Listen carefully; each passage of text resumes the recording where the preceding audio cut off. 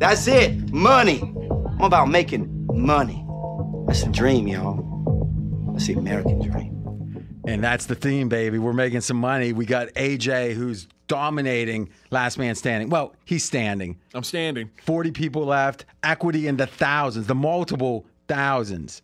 Not enough to get Fez excited, though. But Fez gets excited. If it was his money, he'd have a little chub going. Now, Fez, what's your situation? All right, so Survivor got Quit bragging. Oh, got one entry left in college. I share it with my buddy Mike, Napa Mike. I get it. Listen, Mike does a lot of good for you. I get it. Don't make it so obvious. All right, and we also are in 9th place in the college football challenge at William Hill. 9th, but what about the last? Or you got some open deal in the NFL Survivor, right? In NFL Survivor, have one entry left. Yes, there's 330 And what's the equity people on that? left. Equity is like 18,000. So he can hardly remember that he has 18,000 of equity. Make sure you buy his packages. Because you know what? He doesn't care. Here's how you know he's not lying to you. Well, one, he's a pregame. But two, because he doesn't care. I mean, it's like, oh, an extra 1,000? Should I bend over and pick it up? Right? I left 2,000 in my bag. Mackenzie, I walked out without my bag. I said, I almost forgot my bag. I had 2,000 in it. Mackenzie, you would have had Mackenzie was you would have had like 800 losing maybe. his mind. I walked out in the parking lot. I was like, Fez, you left your bag. There was nothing in it, but you left your bag there. It's funny, Fez, I told you should keep like some The wind was $2,000 blowing. in the butt, in the bag, so you remember it. You know, Mackenzie, during this tight open, we probably don't need you on mic. You following? Of course. But let's talk about Mackenzie. I'll do it, though. You lean back. This guy, and I said this during the show, I'm going to say it succinctly here. His NBA performance last year was beyond comprehension. What does that mean? You could have sat and meditated upon all the possibilities, and this wasn't one of them. 57.3? Yes or no? 0.3, yes. Percent. 57.3 on 300 and some plays. Fez, we said, it's incomprehensible. What do you think? Yeah, there is no way a 52.4% handicapper, by example, is going to By hit example, Mackenzie, we don't know what he is. Is he 57? 0.3% with a sample size of 300. No It one will in the not history happen. of the NBA public handicapping has ever hit 57% over, I think over 300 plays, maybe no one. It might be the best performance we've ever seen. Like, not just a pregame, in the history of pick selling. I mean, let's be honest. I think that's a little hyperbole. No, let me pose. Give me an example of that, because I would make the case that there was, like, at the Sports Monitor back in the day out of Oklahoma, right? They would follow the sports bettors or the pickers. It was a situation where I think it was like 100 or 80 games or something got you qualified for the NBA. There wasn't people picking 300 in some games. And I'm not saying this like I'm sure. I'm saying I've been in this business, well, let's say I've been following picks since, I mean, this sounds crazy, since like 84 when I was 14. I used to call the score phones like crazy getting free picks. Or not this, but the ones that were like in the magazines where they had a number out of Cleveland that was a long distance. I used to go plug the machine, the payphone. And it was stupid because it was like $2 to do it on the payphone, but my mom wouldn't let me do it at home. You know, they'd come on that bill, you know, the long distance bill they used to have, and they used to go throughout with a fine-tooth comb. Let me tell you something. When did we make a call to Iowa? Exactly. And they call up and just go, we got to lock it, you know. And so Who do you know in Costa Rica? I've been there no one. I've been there a long time. Every 10 minutes I would call. Well, that was to get the scores. I'm talking about getting the picks. In between the scores, they'd be touting some game to call the 800 number. Yeah, I got caught up in all that. That's really one of the drivers of what I did with pregame, to say I don't want people to have to suffer. I want the money. I don't want them. Oh, wait. But here's the thing. But we're going to get it through providing value. That's the key. Then you can feel proud about it. Now, listen, Mackenzie had one of the best records I've ever seen in a single NBA season, if not the best. If anyone thinks they got a better one, show me. All right? I don't look at my Twitter mentions, but if I happen to, I'll see it. Now, I'm so proud of the fact that a lot of you have seen it. Him kind of wet behind the ears. He came up. He's been beat around a little bit, beat around again, beat around again. Then AJ shows up. And they try to be a team. I separate them. Metaphorically. But the guy persevered. A lot of people would have quit. He's a Yale graduate. The guy's smart. That's the starting point. I tell you this, last year I would have won heads up with him in the NBA. I would have just looked at the screen and I would have bet him. Mm-hmm. I wouldn't even dream it. You want if I was going to back him, would you want to go 10,000, Fez, against him this year in the NBA? Absolutely not. You hear? I think Mackenzie had a tingle. You know, and Mackenzie already had a. Well, let's not change the subject. No, NBA. I want to see how We're he talking feels. his tingle here. Yeah, I want to see how he. How did that feel, Mackenzie? Felt good. Why did you have a lobotomy yesterday? No. Why are you saying it so flat? Are you afraid to be I'm excited? humbled, guys. Are you afraid to be excited? I'm afraid. No, I'm very grateful. I just want to, I can't believe it. Thank you. Well, you better be able to believe it. Then I'm going to be skeptical you're going to do it again. No, but I mean, just like 5 years ago, I was listening to this podcast. I was literally writing down things you guys say and just trying to get better every day. You still do when I'm talking. No, I absolutely learn from you guys every day, and it's an honor to be here. Thank you. It's like his Oscar speech. Yeah, that was a little much, wasn't it? So Mackenzie had this excellent point. There's been a rules. I think we've done enough, Mackenzie. Make it quick. rules change in the NBA this year. Is this going to be about the overs? Yes. I mean, we don't have to overgive. I mean, to some degree, let's let the guy get some picks off it, huh? Fair enough. He's giving it to you for. Let's give your coin toss bets. You want to do that? And no, you don't do it. No. And here's the commitment that we made when Fez came on board. And Fez, you can attest to this. I said, listen, I've heard about you. I didn't know you. Snaky, tricky. Always getting, like someone once said, it's like wrestling a barrel of snakes. Dealing with Fez, a barrel. They're coming at you underneath, right or wrong? Maybe. And I said, I can handle you. Don't worry. You go, oh, don't worry, I said. But we can't hold back from the people. And that was a sticking point. But since you've said that and have committed to it, you haven't. The exception is if there's something that's so illiquid that it takes like 2 bets and it's yours, you can't give it out because no one else is going to get it, and it just makes it where it's some rush to it. Exactly. But otherwise, you don't hold anything back. Yes. But it's Mackenzie's thing. We should let Mackenzie say it when he's ready. Maybe on SOVAM. Yes. I already said it on SOVAM. Really? Yeah. That's why you got to listen. It talked about it this morning. That really it. Well, listen. You got to listen. And you know what else you got to listen to? Well, I think probably now you're saying, I'm going to listen to this pod. You've been 5 minutes, RJ. So I'm going to make this quick. This is Tip-Off 20. TIPOFF 20. Tip-Off 20. 20% off. It's good through Monday.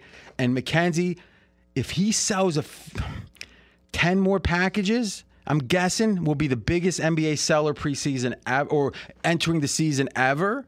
If you want to support him, and I'm telling you something, and I've never said buy Mackenzie. In fact, I've ridiculed him in a way. You know why?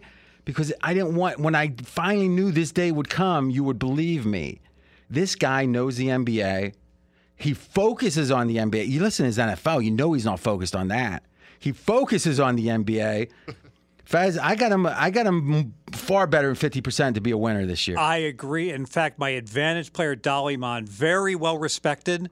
He called me up. He's like, Fez, I need to help me out with the NBA. And I'm like, oh, he's asking for my expertise. And he goes, I don't care who you like. Who's Mackenzie got tonight? Is that true? It's a true story. And he's an advantage player. Oh, yeah. Very well respected. Well, let's have a poker player. I'm actually okay, but does he do like the progressive jackpots and things like that? He does everything. Yeah. Yeah, we should have lunch. I want to talk to because I've been reading more about that kind of stuff for the library. But that's for another time. This has been a good show. Fez, though, Scott, how would you describe it? Lack of sugar? I just think it's blood sugar. That's a good way. Yeah. Let's just say his blood sugar was low. Blood sugar's low. AJ said I couldn't eat. Yeah, Fez made a terrible mistake last week having such a good show because he set a bar that was just. But you know what's? It wasn't reachable. Here's the thing: back-to-back weeks. He had 2 or 3 insights that were the best insights of the pod, and then he was funny trying to talk at a couple of points. So to me, funny and insightful. What more can you say? That's this show. Enjoy.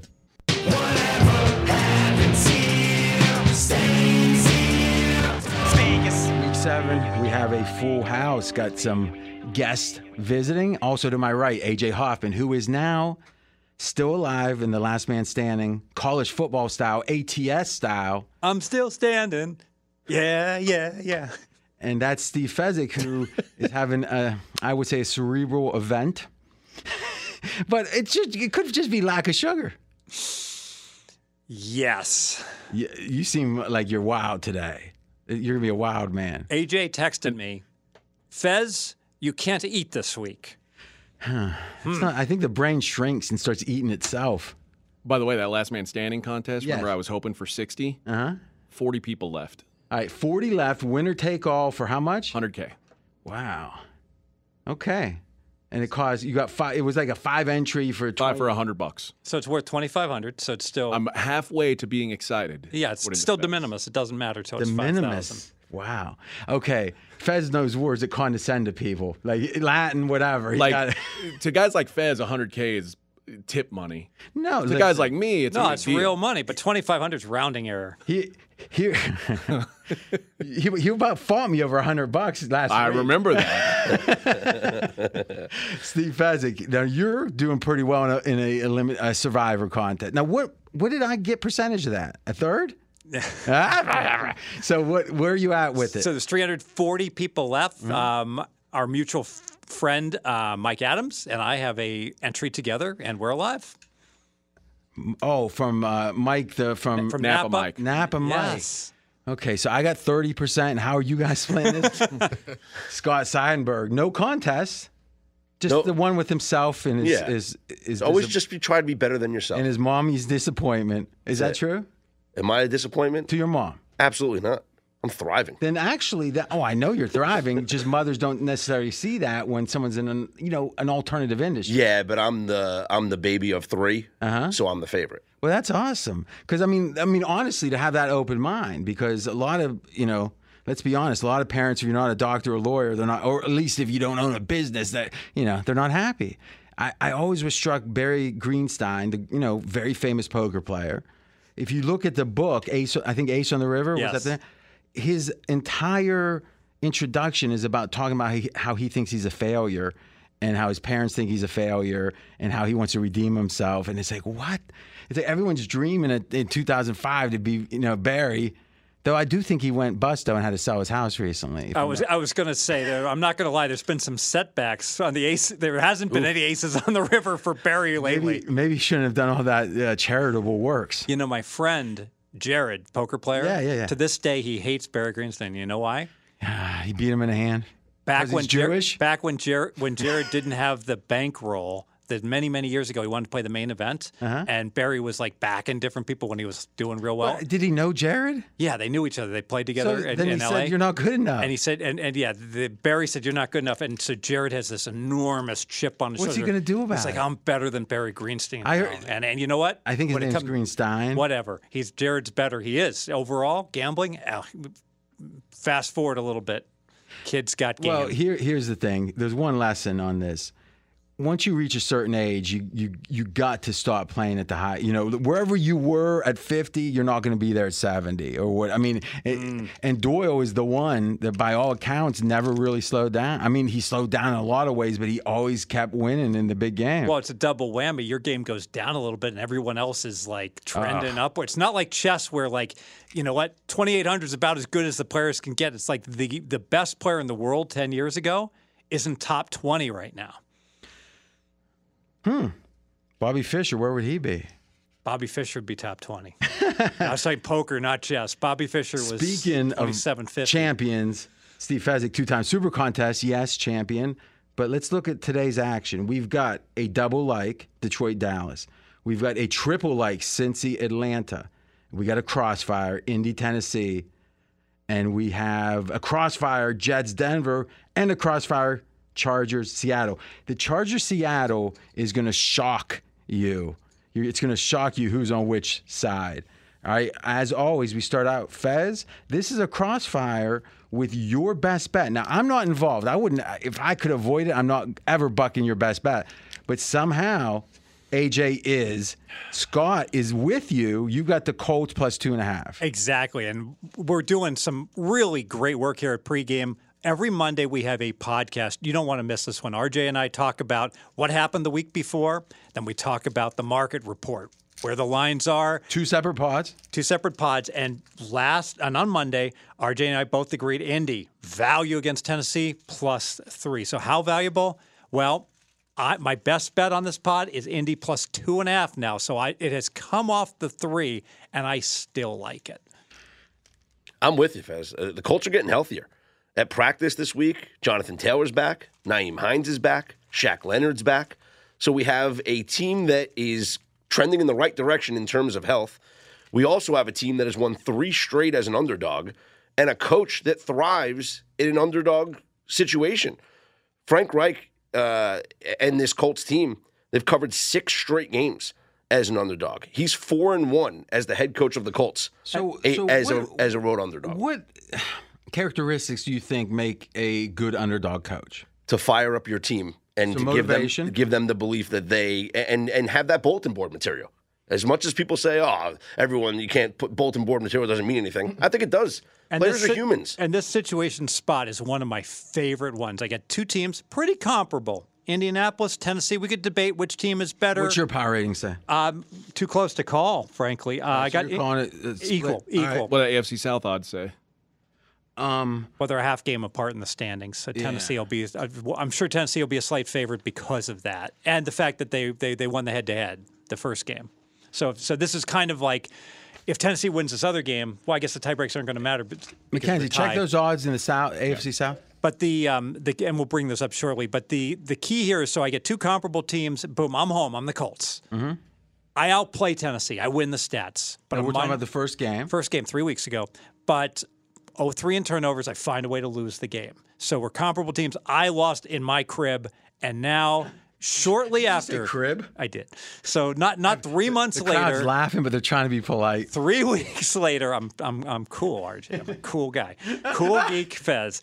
Now I get to return the favor. I go to Tennessee. I go to your crib. No, enough. All right. And well, this works for me in all sports. That whenever I get crib doesn't work at all when you say it. But whenever I lose at home, and when you and I are equal, and I lose at home to you, and then I go to your place shortly thereafter, I bring max effort, and you know what you do? You say, "Whoa, I beat you doing this game plan, so I'm going to repeat that game plan, which I can go ahead and adjust my game plan for." I really think the Colts are going to get the win here. Now that has held true since 2012. The Colts are 7-3 ATS in Tennessee. So they do well on the road there. I mean, this is one of those sneaky, real battles, where it's not always the marquee game, or rarely is, and the teams tend to overperform. To me, I think the Colts are an example of a team that built against the trend in the NFL to value rush ends, to value cornerbacks, to value quarterbacks, and to value wide receivers. That's the positions that matter. Well, where's their best players? Guard, linebacker, running back. And you'd argue Tennessee's kind of the same way, right? Well, who's their good players? I mean, they moved on from A.J. Brown because they clearly didn't value him enough. Well, I mean, it's a situation where with Tannehill, they seemingly didn't have the money, right? But Brown is in hindsight, you got to say, how often does someone that good leave before their first contract is up? So it's a real screw up to get in the position, I think, AJ, that they would have to let go of Brown. Yeah. And who knows how much of it is the ownership group not wanting to pay, because you might say, well, there's a salary cap. They are getting a new stadium now. It just was announced this week. Well, okay. We're talking Tennessee. Mm-hmm. So what does that imply? That he might start spending some money? No, that they were trying to save some money because they have some expenditures coming up. Oh, okay. So the city isn't putting big money? I think there's a joint conversation, but you know that the team is obviously putting money involved. Now, there's a concept called drive success rate, but it's actually each set of 4 downs. It's a kind of a weird name, but how often do you get a first down? That's all the question is. Or a touchdown, which is good, right? Field goal or punting is bad, at least in this concept. Okay. Oh, field goal is bad? In this, yeah. Interesting. And again, this is because the theory is you're either turning the ball over on downs, turning the ball over. This is almost like the 4. Think about in basketball where they have the 4. What's true that? Outcomes. The 4. The 4 true outcomes. 4 factors. 4 factors. Thank you. That's same concept. Same thing. Yeah. Yeah, just you had the wrong name. I like my name. People use my name. The 4 true outcomes. Mackenzie, I'm on high alert with you right today. because you're having a really good basketball like sales, and everyone is like. And I want to say this real quick. I'm proud. I don't say this often. I'm proud of the audience. I'm very proud.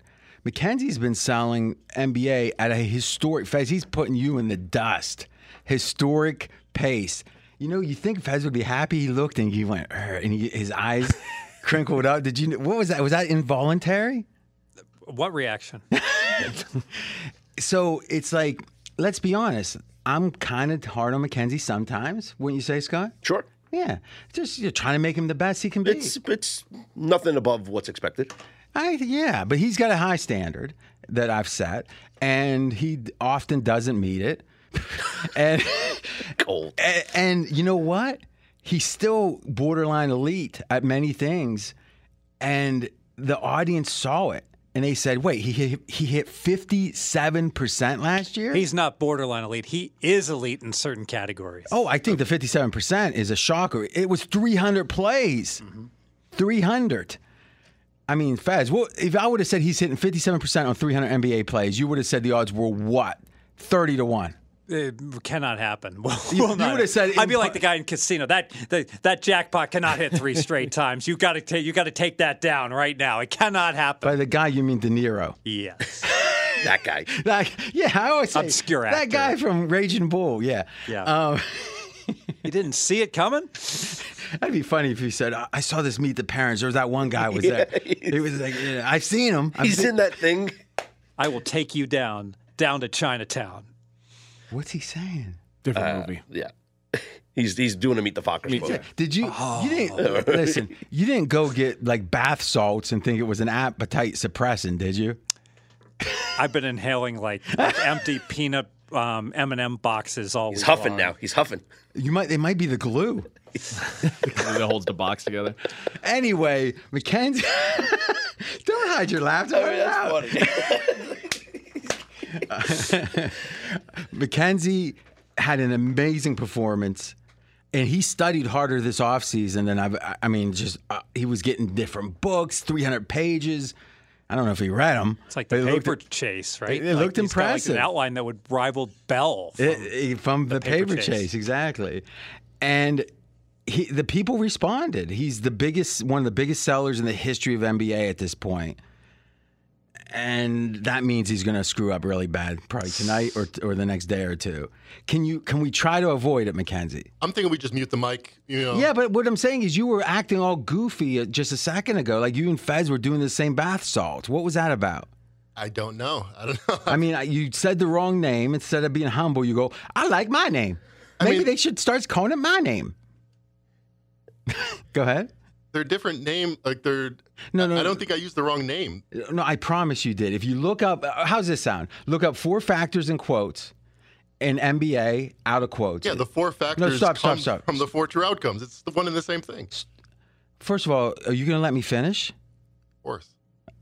Okay. You know, I might just fine him $1,000 out of that money he sold. That might settle his ass down. What's he going to do? Nothing. Okay.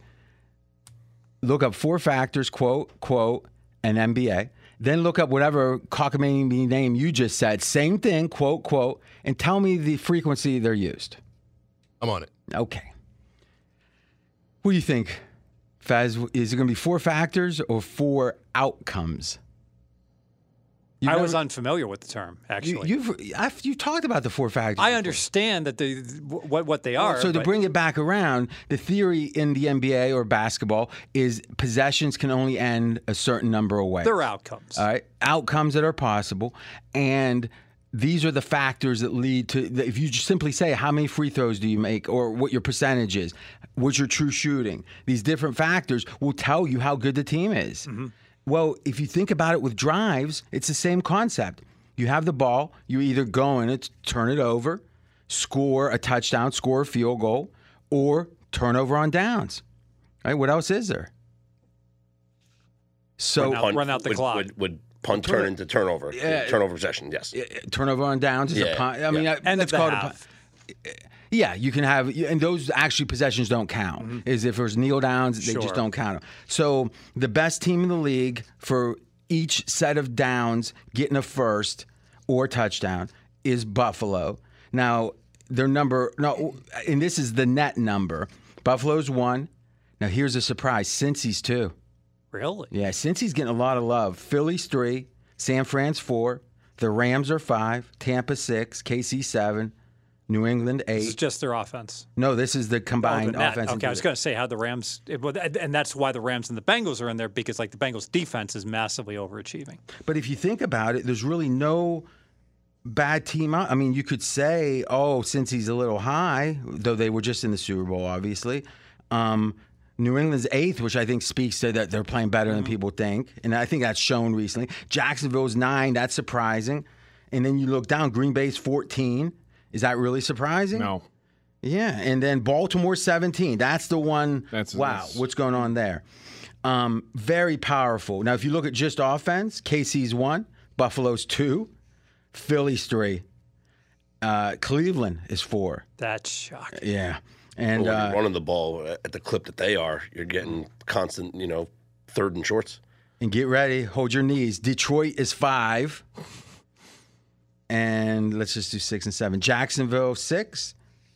Baltimore 7. So now the question is, do you maybe want to weight offense more than defense, right? Maybe you do. I kind of think you do. Sure. On defense, it's San Fran 1. Denver 2. I think everyone would agree with that. Yep. Rams 3. Dallas 4. Denver should just quick kick on every third and long. And number 5 is Washington. So when it lines up logically, I tend to trust the stat, but I would say this is the least discussed, most considered by the sharpest analytics people stat. And to finish the point about the game we're talking, Tennessee is 28th net.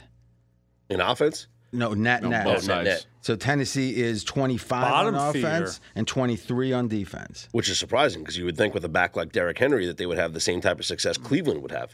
But, he started looking better recently, I think. So, Mackenzie, what do we conclude? On the AFC South division odds, the Colts are favored. On the 4 true outcomes, 4 factors is much more common. Well, give me the percentage. Just the numbers, please. 75,000 results to 25,000 results. Okay, so your minority name, you can say it, but make sure you say the right name first. Gotcha. You can say, hey, it's the 4 factors, also known by some, but many fewer, the 4 outcomes. It apparently comes from the 3 true outcomes from baseball is where it started. That's but where the 4 factors NBA definitely the term to use. Thank you. That's a term Ken Palm uses in college. That's why. Is 4 outcomes? No, 4 factors. Oh, why would he do that? Oh, wait, because he wants to use the right name. So let me ask you, I don't know intuitively what the answer is. If you kicked a field goal on every drive, I would think you'd be an elite NFL team. Now, that's interesting because there is, if you look at, that's a great point. If you look at points per drive, that's interesting. You want to look that up on Football Outsiders, AJ? We'll keep Mackenzie off the mic for a little while. I think that that's interesting. Because you win ball control because your opponent starts out on average on the 25 then, because you always get to kick off. You're never turning it over on your own 10. No one kicks field goals every time. If you try a field goal every possession. 2.81 is the best points per drive in the league. Okay. So that means if you make 2 out of 3, or you got to make maybe more than 2 out of 3 if you get a field goal attempt every time. League average 2.1. Okay. All right. That's interesting. But this is the way they do. But in theory, it's a defeat, right? Because your expectation's so much higher, you're always ending it on a dull note that you're like, had you only got 3. And I mean, to tell you the truth, this isn't adjusted for strength of schedule. If you did, I got to think we'd be in good shape. All right. We good on this game? Any other thoughts? I guess I've got to defend my side. Go ahead. Listen, I just don't. You're on Tennessee. I am on Tennessee. You listened to the Monday podcast? I did listen, but 3 is different than 2.5. Do you listen to Steve Fezzik? Yeah. It's a big difference there. I just don't think the Colts are any good. They're coming off 2 wins against Denver and Jacksonville, both of which pregame research says were faulty finals. They should have lost both of those games. And the only offense in the league worse than the Colts per DVOA is Carolina. That's the only one. The Titans are 4th in PFF pass rush. Matt Ryan's top 3 most sacked quarterback in the league. And then Vrabel coming off a bye, 4-0 ATS. His margin coming off that bye, 19.1 points. So he's covering by 19 That's points a game off a bye. That's a statement. I only like to present my side of the handicap. I am aware that Tennessee off the bye does concern me. Absolutely. And the Titans have won the last 4 games in this matchup. The Titans are they've recently have dominated the Colts. But they're 3-7 the last 10 at home. Okay. Well, ATS. And Frank Reich, since he was hired, has the best ATS on the road against winning teams. 17-6 ATS. that's good too. That goes with the underdog, but yeah, that's good. Tennessee with a big fat minus 1.4 yards per play differential. That's shocking. That's a really And how much bad of those number. numbers, AJ, when you look at how bad the Colts offense has been, can we look at the games with Jonathan Taylor versus the games without Jonathan Taylor? I think there's a good point to be made there because they've been banged up on the O-line. Sure. They've been banged up at receiver and with their outside playmaker. What's it, Butler? What's his name? Michael Pittman. Pittman, yeah. That's a great point. And he's their playmaker. Yeah, so if we look and they're all supposed to be healthy for this game, right? They're all, The Naeem line's healthy. Himes, Taylor, and Shaq Leonard are all practicing. All right. So this is it's a fascinating game, Fez. That's why I like to take the extra 20 cents on 3 and just call it a day. We keep it simple that way. All right, but you guys, I'm the one that wasn't on that game at all because Well, the Hitman is also against me, just in case you were wondering. It's the the world Hitman. against AJ. This is like a true Andre the Giant match. okay, well we got some tape on the Hitman. Yes, sir. All right, let's listen to he used to be called some crazy name. I renamed him the Hitman. It's stuck. Let's listen. Best bet, Colts plus 2.5. The Colts are in a great spot against the Titans team they won the stats against in their Week 4 matchup. The Colts outgained the Titans by over 1 yards per play, and they closed 4-point favorites in that game just not that long ago, indicating that the market at the time had them as the clear better team. Speaking of yards per play, the Titans are dead last in the NFL in yards per play differential. Indy also gets back for this game Shaq Leonard, Naeem Hines, and Jonathan Taylor. Plus, the Colts ran a new no-huddle offense last week against Jacksonville, which resulted in over 400 pass yards for Matt Ryan, and most importantly, no sacks or turnovers taken. This is an Indy team that I believe might have finally found their offense and found their groove, and I like them as dogs to the Titans. I agreed with some of that and disagreed with some of that. That's what I like about you. You're I'm able to just see both being sides. honest. You're right down the middle. No, I didn't say equal. Oh, okay. You feeling better with the Yankees? Were you nervous last night? No. No, game 5. You were. It was over in the first inning. Come on. A lot of the wise guys, the duct tape on the shoe guys, liked Cleveland getting what were they getting, 140, 150? Did they know that they had no hotel to stay That's what in? I heard. That really is. Oh, I'm sorry. Can you imagine the New York hotels? Oh, I'm so sorry. We're all sold out. We are all booked up. Sorry. Go stay in Yonkers. Let's be honest. That would be difficult. You go back from the stadium after the long rain. It was a rain out? Yeah, but they were at the stadium all day waiting. Yeah. For Think the about game. how hard it is. Everyone who's used to come to Vegas would split up their trips. You're getting free rooms, and you just even when you have a room reserved, it's a pain in the butt to check out of one hotel and go into a new one. Now you don't even have a hotel. Do I remember right? You used to go without a room? One New Year's, I couldn't get a room, and I said, I'll just play blackjack all night long, and then I wound up sleeping like you did this in a Super Bowl once, but you had a room.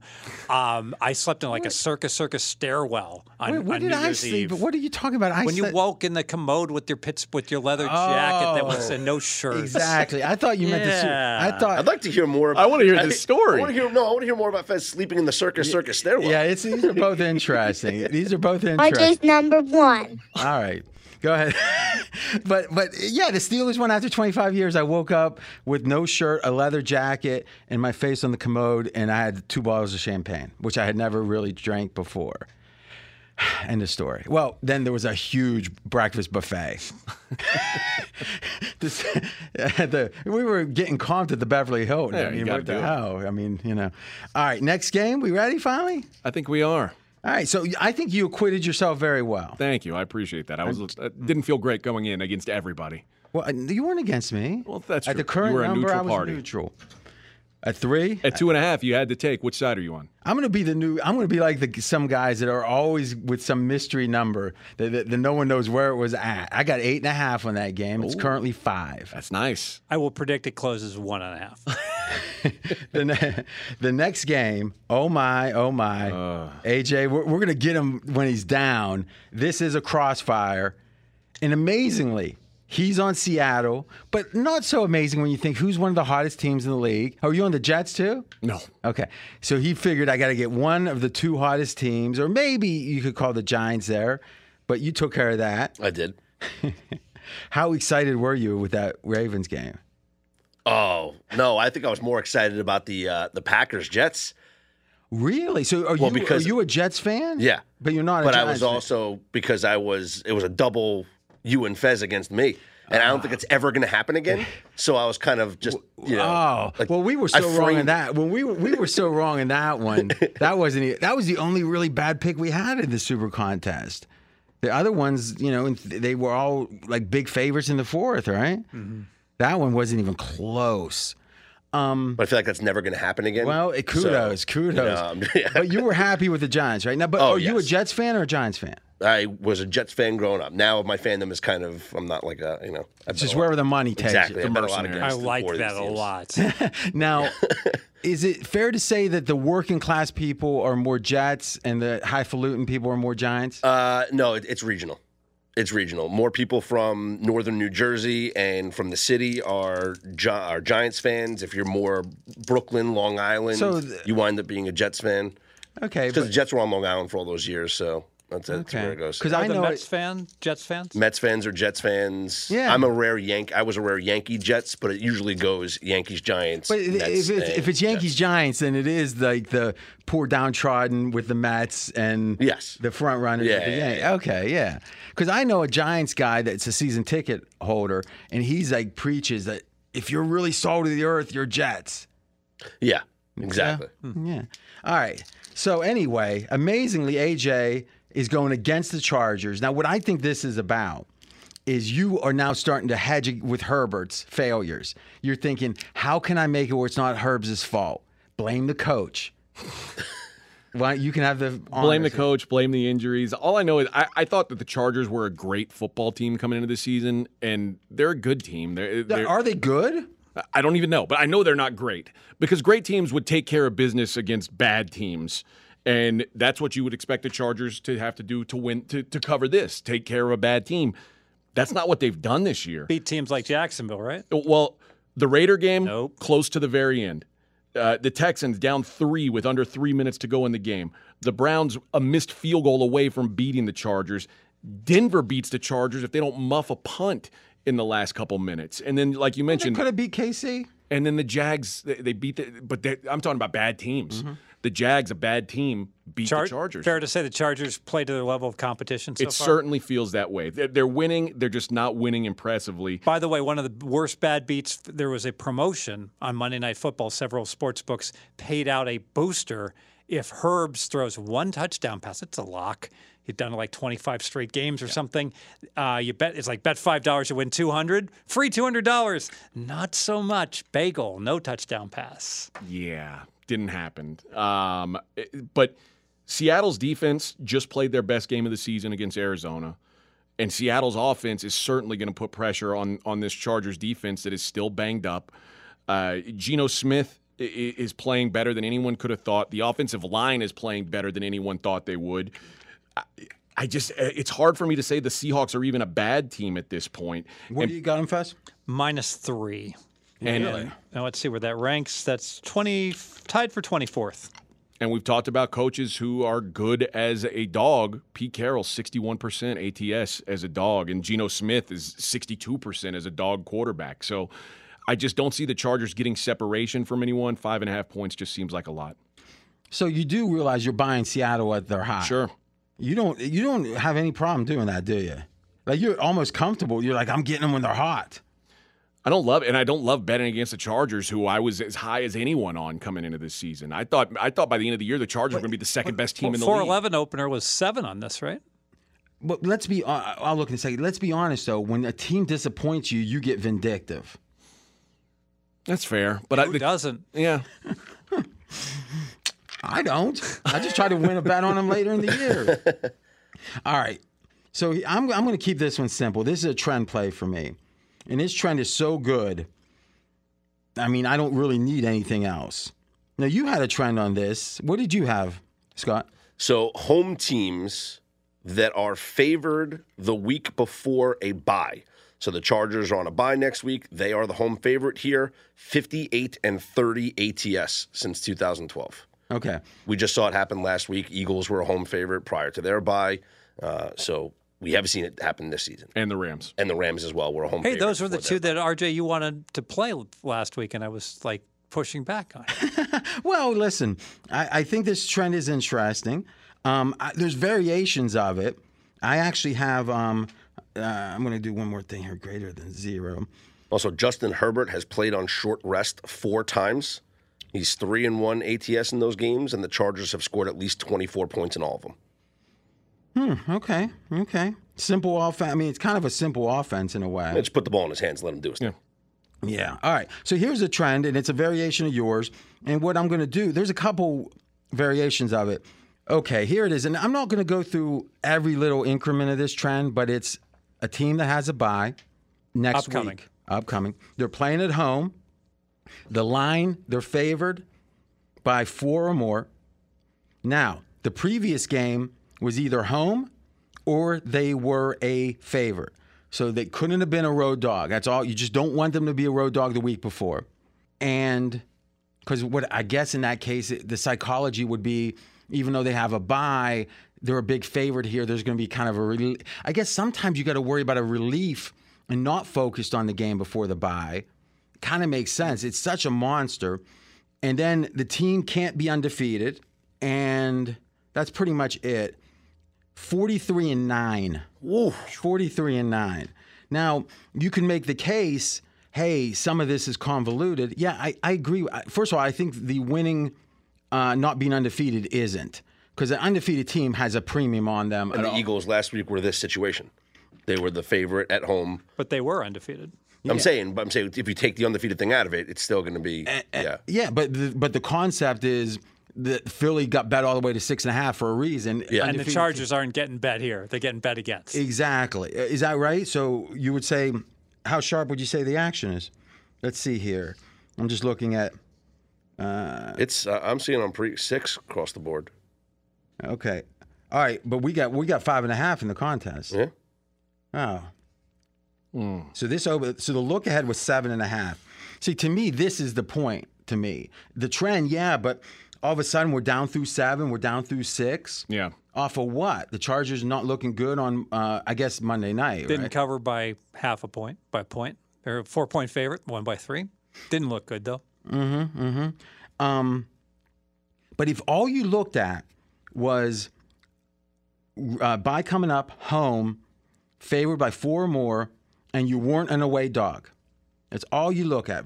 And we'll throw in the undefeated, not undefeated. That's it. None of that's convoluted, would you say, Fez? No, it isn't. All right. So that record by itself is 54-22. That's enough to say I wouldn't want any part of the underdog. No, maybe I'm not back in the trend, but we are not going to be smoking the Seattle cheese here. And really, if you look at it almost as Scott does and just say home, favorite of 4 or more, by upcoming. That's it. That trend is 138-96. So it's 59%, 1.75 points per game net margin. So Fez, right there, you probably are break even at worst. Got to feel you're better than that. Yeah, but even if we're being pessimistic. It's such a big sample. And if you just add in the undefeated, which is very logical, right? We can debate the road dog one or not. But undefeated, the teams are, let me see, if it equals 100, the teams are 18-21. So we get 18-21 out of there. And what we got, and then we're going to move on, we got 118-73, which is 62% and 2.3 points a game. 2.3 points a game. Now, anything I do after that's gravy to me, because I think that by itself, and that's with 200 games, right? 200 games at 62%, Fez. What do you think? You're a clear favorite. You're not undefeated. You're at home, and you got to buy. Market's unaware of it. It's really solid. Well, Any closing thoughts? No. You got to admit too, this line move is problematic for you. Yeah, no doubt. You want to buy out? No, I'll gut it out. I did want to ask Fez, what did you say the summer line was on this game? The summer line, I got it right here. The summer line was 8.5. I don't know. I guess it probably feels more like the number's right than I've got a really good side. But that trend that you said certainly doesn't make me feel great. Let me tell you guys about the bet Fez and I have, and I won't tell you what side, who has what. But the question is Geno Smith. And we're going to say, okay, we're going to look at his PFF grade. We're going to look at his QBR, blend it 50-50 into a ranking. Now, here's the key. All the games up to now don't count. It's from here onward. What's the over-under where he ranks 1 to 32 in the NFL that you would bet? When would you bet? We'll start with you, AJ. When would you bet under? You'd be pro Geno at over-under what? Pro Geno over under. This is like rocket science. 18? 18? What do you got, Scott? Yeah, I would bet that he goes. I think he's bottom half of the league. So, but I would go a little. I'd give a little bit there. So I'd say he's lower than 12. Lower, better than 12, or worse than 12? No, he's worse than 12. He's not in the top 12. But you also said, but maybe I think a better question would be, where would you put him? Just 1 to 32? Okay, yeah. I think that's it's the same. Well, 18 is where I would put him. That's what that'd be my and, guess. and I would have him like middle of the road, so 13, 14, 15, something like that. But didn't you say he's not in the top half? He's not in the top. I said, But he's 13th or 14th? no. I said I wouldn't bet him to be in the top 12. I think he's right. You can tell what side he's on right now, by the way. You have the over? You think he's going to be better? He's pro Geno? He can't be not. If he's not in the top half, there's 32 divided by 260. He said 50 words, dude, and one of them. I know. I mean, why are you zeroing in like you're a prosecutor? If I'm setting the line, it's 12.5, and it's minus 160 to the under. Okay. 12.5 and a minus 160. I like that. So, Fez, why don't you tell him the number you made? So I'm having a brain fart here. Did we make it 18.5 or 20.5? I can't recall. 20.5. It was 20.5. Yeah. And I got Geno to do better than that. I'll be honest I tried with you. for the 18.5. I'll be honest with you. If I had to make a number, I wouldn't fade Geno. I mean, you think I'm joking? 8.5. Whoa. I mean, listen, we're halfway through the season. He's getting better. Like, look at his Mackenzie. Look at his trend line. I mean, he's getting better. Well, when's the problem start? Let me throw something out. A better way to get at this. Mm-hmm. Well, I already got a nice 300 on this one. Well, you're going to like this. We're going to get more on pro Seattle. Guess what? Seattle's 3-3. I'm not pro Seattle. I'm pro Geno. Well, Seattle's 3-3. How many games Seattle going to win this year? Well, let me pop open the schedule. I don't think they're winning this week against me, but all right. Seattle. Here's the upcoming games, Fez. Chargers, Giants, Arizona. There's a win. Well, if you count all three, there's Tampa. one win. Yeah, I agree. Tampa. There's a lose. Raiders. Pick them. Chargers. No, the Rams. Oh, Rams. I'm sorry. Loss. Carolina. Win. San Fran. Lose. Oh, KC. Lose. Jets. Pick them. Mm-hmm. And LA. Is that the Rams again? Rams again. Yeah. Okay. That's a tough schedule. And the last 5 games, the reason why I would go, I was looking at the schedule when But not necessarily good defenses. No, but the last 5 games will be in cold weather and potential for snow, if you will. So it is or a rain or difficult whatever. schedule. So think of it. The last 5 games of the season are home to the Panthers, home to the 49ers, in Kansas City, home to the Jets, and home to the Rams. Weather could play a factor. They might not be throwing the ball a lot. Which I like. It's because we made sure to make its pro rata pass attempts. Mm-hmm. Let's get a lot of pass attempts. No, their season wins 6, and I think over 6. You need the 6, but it's 6 to 6.5. I like over 6. Seattle's going to the current one. The current number is 6, and I this is a case where if it was 6.5, I'd be like, not worth it. But at 6, I'm like, they'd have to go 2-9 for me to lose. I'm hoping Geno qualifies for QBR and gets. I don't want him to get hurt. Yeah, but maybe his back starts acting up.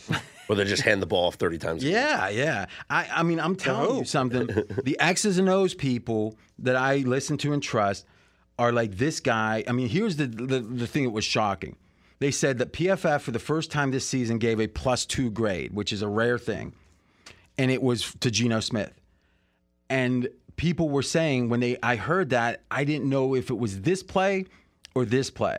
So this last week, he had 2 plays that they thought could have been the best throw of the year. Wow. I mean, it's like that's how good he's So playing. you're very pro Geno Smith, but the trend dominates everything. Your handicap on this game is you don't care about how good Seattle is because this trend's just too damn good. Well, but that's a great question. I think it's more that Seattle's uptick has been built into this number. Summer line was 8.5, and now Well, I think more importantly, a week ago it was 7.5. So what has Seattle done? Well, they had a nice win against Arizona. They certainly did. Do we upgrade them 3 points? No. And the Chargers, I don't think you can over-downgrade for winning the game. I mean, what do you downgrade? I kept them the same. Yeah. So to me, this could have went to 7, and even that would have been a big move, I think. 5.5? Moving through, so all moves not the same. Now we got double. We always count the move through the 7. If you say 5 cents per half point, yeah. Now we double count. Like if you move from 7.5 to 6.5, that's like moving 2 points. Yeah. So it's like literally from 7.5 to 7 is 2, then off again is 2, so that's 4. Right. Then it's just 6, and then 5.5. So it's going to be 6 ticks, really, effectively. Yes. Whew. AJ, you know, it reminds me of Mackenzie. Apparently, you guys are the ones that said bet San Fran or pick San Fran in the Super Contest. That's the story he's been telling. Is that correct? I mean, Yeah, it was my best bet last week. I went 4-1. That was my one. But then the injury report But the injury, came out. that's why we don't release on Friday, or we don't do Friday, let's say. Yeah, I was very pro San Fran on Wednesday, and then I looked at it and was like, I don't want no part of him. All right. No, he was just blaming. I don't want to make a big deal, but thrown under the bus. Oh, look. Oh, by the way, this 43-9 trend, if you just do the binomial, hey, what's the chance of this happening? 1 randomly, 1 in 981,000. Now, again, that's not accounting for how convoluted or not, because you can backfit anything. That one, That's really important because I don't feel this one is backfitted. There's not a whole bunch certainly of not the core part of it. But what RJ is saying for those like who haven't taken the stats course, if you randomly took 100 or a million trends, bang, one of them is going to be have a confidence interval of 99.999% because it is going to happen. You're going to flip your 18 straight heads if you do enough queries. Yeah. I mean, just think of the lottery. Every time they pick lottery numbers, what were the odds of those numbers coming up? Right? Yeah. Is whatever the 40 million, whatever the lottery odds are. The best, real quick, 40 seconds, the best analytics hedge fund ever is out of New Jersey, or actually upstate New York, Renaissance Fund. It was the Medallion Fund and Renaissance. I don't know if you ever heard of them, but there's a guy named Jim Simmons who won. Mackenzie, we looked this up like a year ago. Can you look up what it's Jim, and it's Simmons. It's kind of a weird spelling. The mathematician, Jim Simons? Yeah, is it? I don't think Simon is the way you would say that. Like, no, I don't know. Maybe Simons? Anyway, he looked through the Wikipedia. He's the founder of it. He's like 75 now. But he won one of the most prestigious math prize. Like, this was a true borderline Nobel Prize winner type that went into business. What was the name of the let me see. The prize was Renaissance is the investment fund. What is that, Mackenzie? He's going, The Oswald Vemblin Prize. oh, yes, I was up for that. Well, it was 78, not 76, but yeah. So apparently that's like the Fields Medal, like in Good Will Hunting, remember? Okay. Yeah. All right, next game. But I guess the point of bringing that up was that they did the most advanced analytical study of correlations to say what results in the stock market going up or down. And they said the best stuff, the stuff that was the shocker, huge numbers, you would never have rationalized. You couldn't have guessed it in a million years. But it was statistically significant, meaning you didn't need to know why it happened. It was so big that it didn't matter. And to me, I think that's important. You're probably never getting that big with the sample size to say the logic doesn't matter, but you can't think you understand. I mean, think about a bye coming up. It could be the team is taking seriously a team they wouldn't otherwise because they got time coming off. But maybe in some scenarios, they'd be looking ahead, saying, hey, vacation, baby. Yep. There's different ways to look at it. And it's interesting, though, when you have hundreds of games and just one thing, away and a dog the prior game, crashes it like to 40%. And everything else is 62, 63, and you got hundreds of plays. There's like 80 of them in that sample. It could be random, but man, it doesn't feel it. It's strong enough. You've said this a few times this season.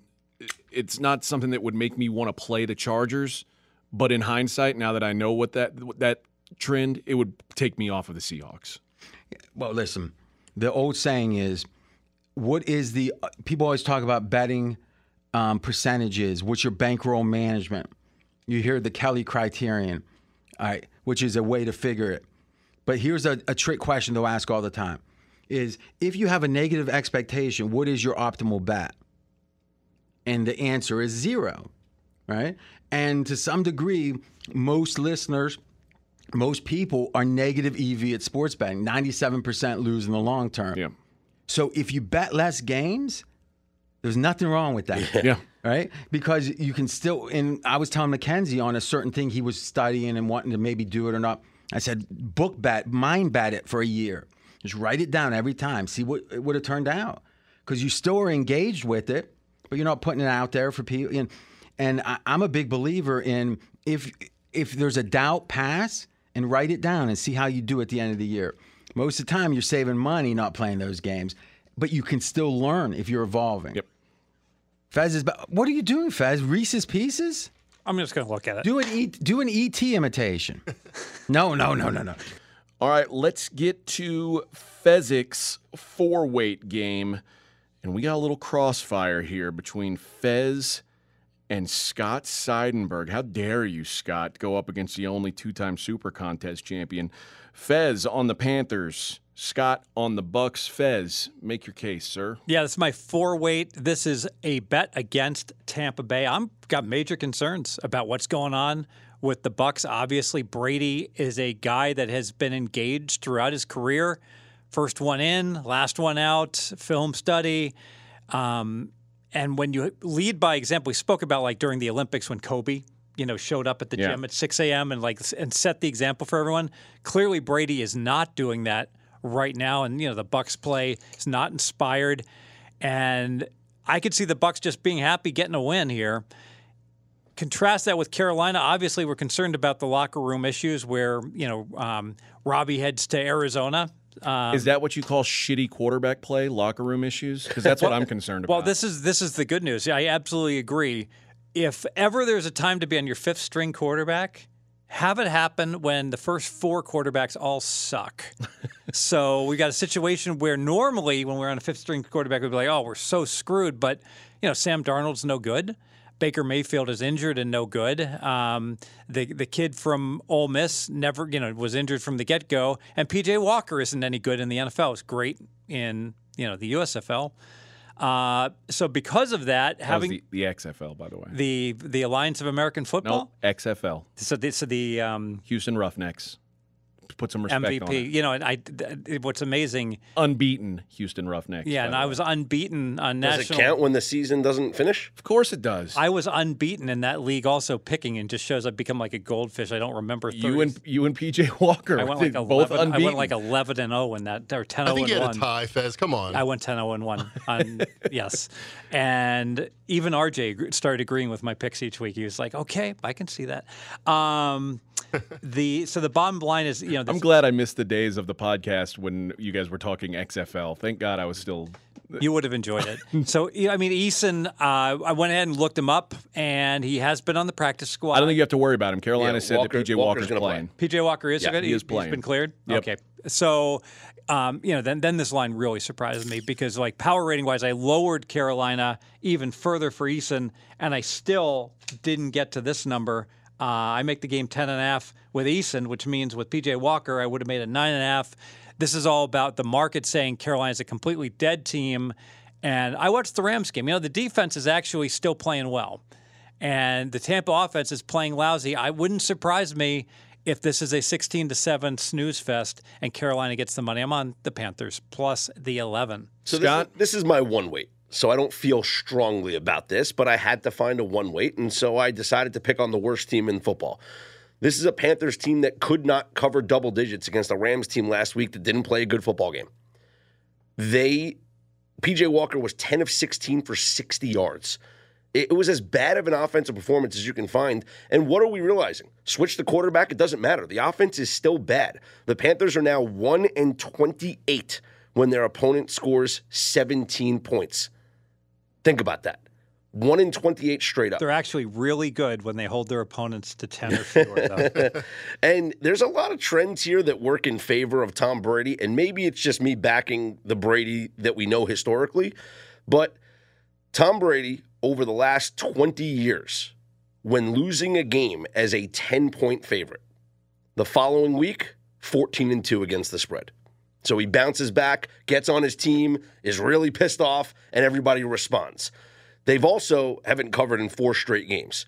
And teams that haven't covered in 4 straight as a double digit when they lost, the following week, 7 straight games they have won. I don't think the Bucs are losing this game, so forget about the straight up trends. I'm just talking about ATS here.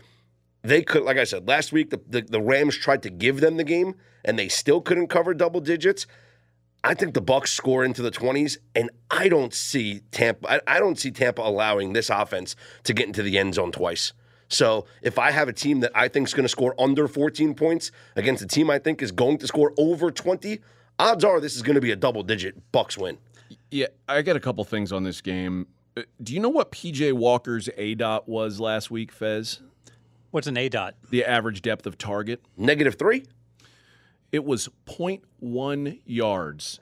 He completed 10 passes. One of them was beyond the line of scrimmage.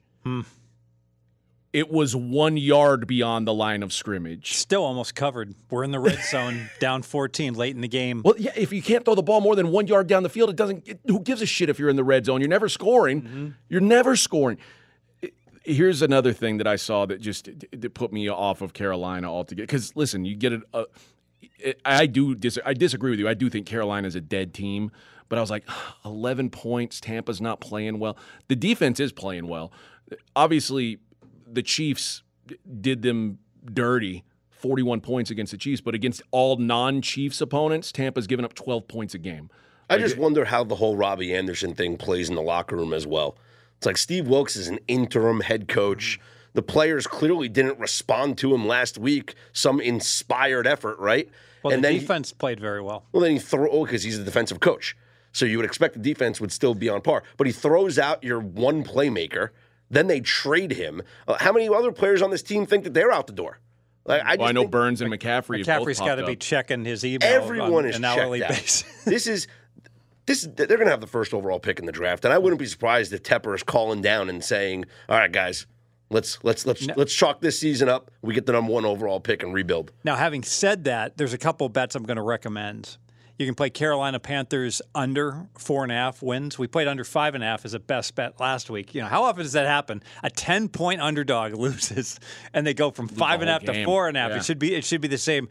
And here we go. Anybody out there that has money in a bank, certificate of deposit, I want you to go. I don't care what the withdrawal penalty is. I want you to take that money, take your little fingers at the bank, and pull that CD earning 2% out of that bank. And I want you to invest in Carolina to not make the playoffs. William Hill here in Vegas, minus 1,600. That is a T-bill that pays 6% and matures in 10 weeks. Are we calling that a lock? That is a lock. That is a lock. If that does not win, I will single-handedly eat 10 hot dogs in an hour.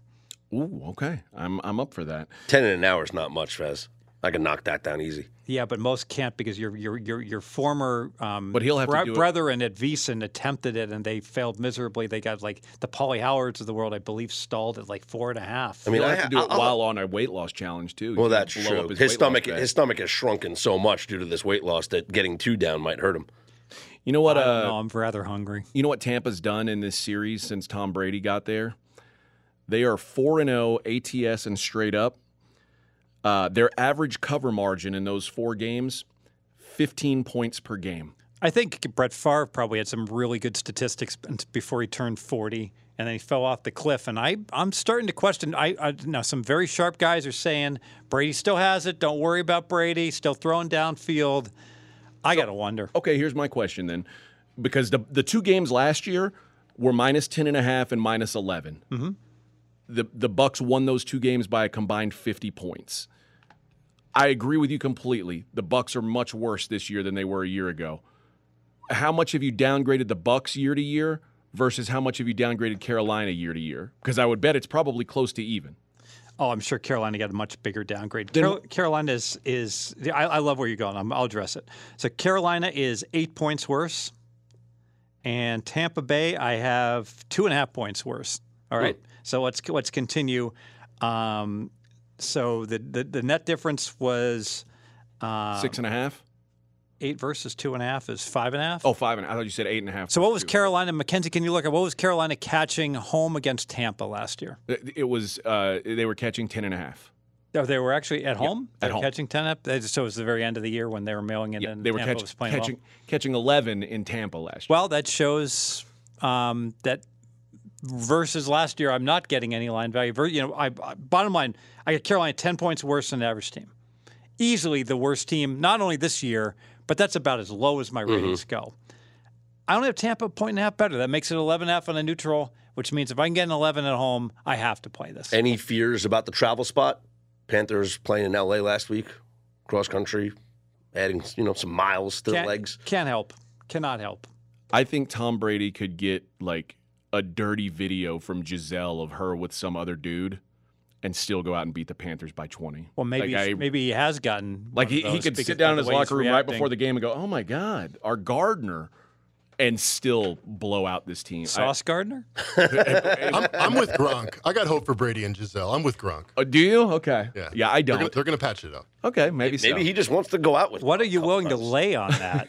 I'm not willing to bet. Imagine Tom Right, Brady so you giving don't up. really believe it, is what you're saying. Imagine Tom Brady giving up his family to go 9-8. Like, All right, let's bet it. I will take what- plus 130 that Brady and Giselle are not divorced by this time next year. Seriously, in terms of the big picture, what?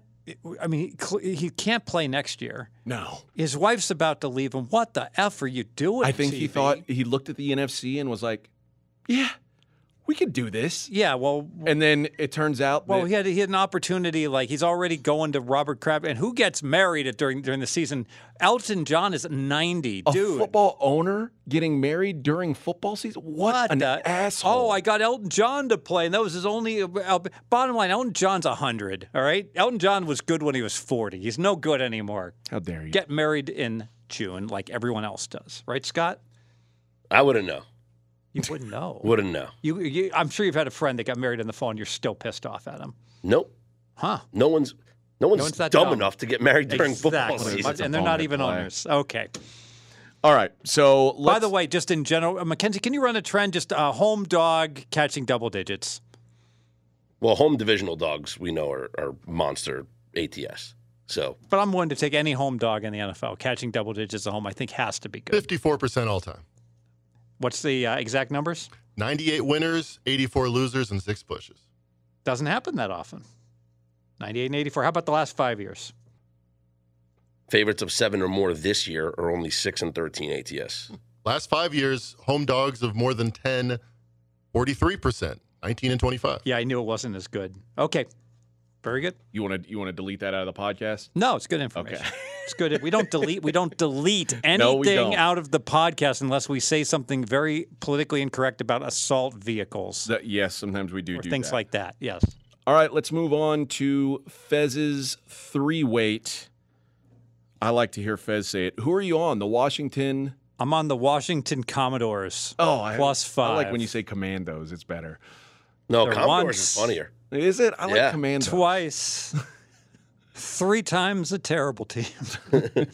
The bum, and I want to disclose This something. is a play on Taylor Heineke, isn't it? So I just got like a message with a friend from pregame, and the friend says, "You suck. You played this team and you lost, and you're awful," and the like. So I unfriended him, then I blocked him. But the bottom line is, you want to get what I'm playing? Buy my picks. Buy my picks and let me give them out to you during the course of a week when I'm getting the very best of the numbers and the line moves. I'm on a podcast. I'm doing the best I can. I'm up all night. It's like playing a poker game with the 8 best players in the world. These are extremely sharp numbers. Examples from last week. Early in the Are week. you talking about Scott and I? Thank you. I mean, Exactly. I don't want to brag, but it's nice of you to say. Early last week, I played Seattle +3 on Monday. I played New England +3. I talked about it on the podcast. End of the week, bang. I did lose with Kansas City +3, but I also unloaded on the Steelers +10. Well, you can only get +10 on Sunday Morning Fest. Exactly. So buy my pick so you can get the best number. Don't be grasping at an opinion and a 3-star or a 3-weight, that I'm giving out on a Wednesday podcast. All of this can swing with injury information, with line moves, etc. It is a very fluid situation, and I am force picking 5 games, people. Bottom line is, I'm looking at Washington, and I get it. I don't like the organization is embroiled with controversy. Jim Irsay wants to get Daniel Snyder out of the league. I don't understand this because Irsay would be he'd be top 3. Yeah, he'd be like the leader in the Bonehead Clubhouse if they get rid of Snyder. Right. I mean, he'd be next in line, right? If I'm like the village dummy, I don't want the village idiot to get kicked out of the village. So that shocks me. The bottom line is, I think everything is wrong with Green Bay. I don't like the body language of Rodgers. I don't like how he completely doesn't take ownership of things. Our guy's got to block and catch better, didn't you see me on Jeopardy? I was really good. I do think that Carson Wentz is extremely unpopular in the locker room, even though he does block on running plays, which is admirable. But I think that going with a change in quarterbacks and going to Heineke probably is going to give everyone an extra bounce to their step. So I expect extra effort. That's my handicap. Extra effort from Washington. Power ratings make this game 4.5. I will take the +5. You don't got to sell me. I've been talking about it all week on SOVAM. I think the Packers are soft. Watching that game against the Jets, they got absolutely bullied and constantly beaten at the point of attack. The Jets, and I love the post-game quote from Robert Saleh saying, we're just going to keep punching them in the gut, take them down to deep waters, and they're going to realize they can't swim. Because the Packers, to me, are not a physically tough team right now. Not the way I'm watching them play football. You're right, the body language, something's off. They seem broken. I'm all about fading this Packers team. I agree with you when you say they're soft. Do you know where the Packers rank in defensive DVOA against the run? It's got to be 30th. How about 32? Wow. Dead ass last. The worst run. And everybody talked about this Packers defense like a top 5 defense coming into the year. Just getting bullied. They're getting pushed stink. And it looks like whenever there's like a misdirection run, it's like the field is wide open. It's like the guys who weren't they didn't think that they were going to be involved with the play, aren't hustling to cover the backside. There was a great Brian Baldinger from NFL Network does great video breakdowns on Twitter, and he broke down the one Breece Hall inside trap play where he had that extended run. Yeah. And the Packers looked like they lost on defense. You're supposed to run to the outside. Couple of guards pulling and a couple of blocks, and the linebackers were just backpedaling. Linebackers backpedaling. Normally, when a guy goes for like a 30-yard touchdown like that, he breaks a couple of tackles. And here's maybe someone got a piece of his ankle. It was just so effortless. This team just doesn't. And I try explaining this, and I don't know how to explain it. Maybe it's the 13-3, 3 straight years, and nothing to show for it, right? So all this effort we're putting into the regular season, we got nothing to show for it. Maybe it's Aaron Rodgers' attitude. Maybe it's his pending retirement. Maybe it's the realization that this team is not what it used to be. Devontae Adams is gone, and maybe more pieces are going to be gone after this year. Whatever it is, Packers ain't right. So you can't get me to bet on the Packers right now. Yeah, the Aaron Rodgers below league average in QBR, below league average in EPA per dropback. His big-time throw percentage. My number 1 draft pick. The lowest it's been since 2017 when the first time we were talking about him being like a busted quarterback. So, yeah, Commandos are the only side I could play. And by the way, the Packers have won 1 game by more than a field goal this year. That was against the Bears, who are probably bottom 3 team in the league. And they won by 14, and the Bears scored a touchdown, but there was a scrum of humanity on the goal line, and they just couldn't confirm that they so it should have been a 7-point if they give them the touchdown. Yeah, I'm with you on Commandos here. 1. So good news, Fez. Dave Essler, Uncle Dave, Diamond Dave, agrees with your pick. Here it is. I love, and I bet Washington +5.5 over the Packers. Well, I do know the Commanders don't have a lot of betting support these days. That's a great reason to bet on them this week. I mean, it is total desperation for Green Bay, and I don't throw cliches around often. We know what they haven't done the last 2 weeks, which is win. They're a 500 team, 2 games behind Minnesota, same record as the Falcons, and they've been outscored this season. In fact, Arizona Cardinals have scored more points than the Green Bay Packers. Throw in the fact that they are at Buffalo next week, and yes, indeed, it is desperation. So the Commanders can't score, you say. Well, the Packers barely average a point per game more than Washington. And look at the Go Pack Go schedule. They let Bailey Zappi take them to overtime at home, lost in London, and to the Jets at home. I don't care what the weather was like. Their only road win at Tampa Bay, which we now know isn't as good as a win as perhaps it looked like at the time. So Carson Wentz can't throw, you say. He's not going to have to. Packers are 25th in yards per rush allowed. Okay, let's suppose he has to throw. Packers are dead last in opponents' completion percentage. A little extra prep time for Washington after the ugliness in Chicago. The game prior, Washington dominated the Titans at home everywhere but on the scoreboard. I think this week it is on the scoreboard. I bet Washington plus 5.5 over the Packers. All right, Scott, your best bet. Where are you going? Surprise, surprise. I'm going with the New York Football Giants. What? I can't even believe this is happening. 6 weeks in a row, we are betting. No, this is now 7 weeks in a row. We are selecting the New York Football Giants. Fez, real quick math. What's my record betting on the New York Football Giants this year through 6 weeks? You are undefeated. No, you're 5-1. I'm 5-1, just like the New York Football Giants are 5-1. Sorry, Atlanta Falcons. Apologies. Why do the books and the market hate the Giants? It's not the books. The books are just trying to put up a good number. It's the bettors that hate the Giants. Well, the Giants are 4-0 straight up as underdogs this season. The coaching combination of Brian Daboll, Mike Kafka, and Wink Martindale have changed the Giants completely. Playing with attitude, defensively, disguising things and making it difficult for opposing quarterbacks. And the Jaguars, I don't get the Jaguars' love. What have they done in games not versus the Indianapolis Colts? All right, you want to say beating up on the Chargers was impressive, but all the injuries that the Chargers had and a banged-up Justin Herbert, that was half a Chargers team. They did win by a zillion. Again, half a Chargers team. What have they done elsewhere? Nothing. The Jaguars have lost 18 straight games versus the NFC. 2-16 ATS in that span. Is that good? Since 2012, the Jaguars are 4-39 straight up against the NFC.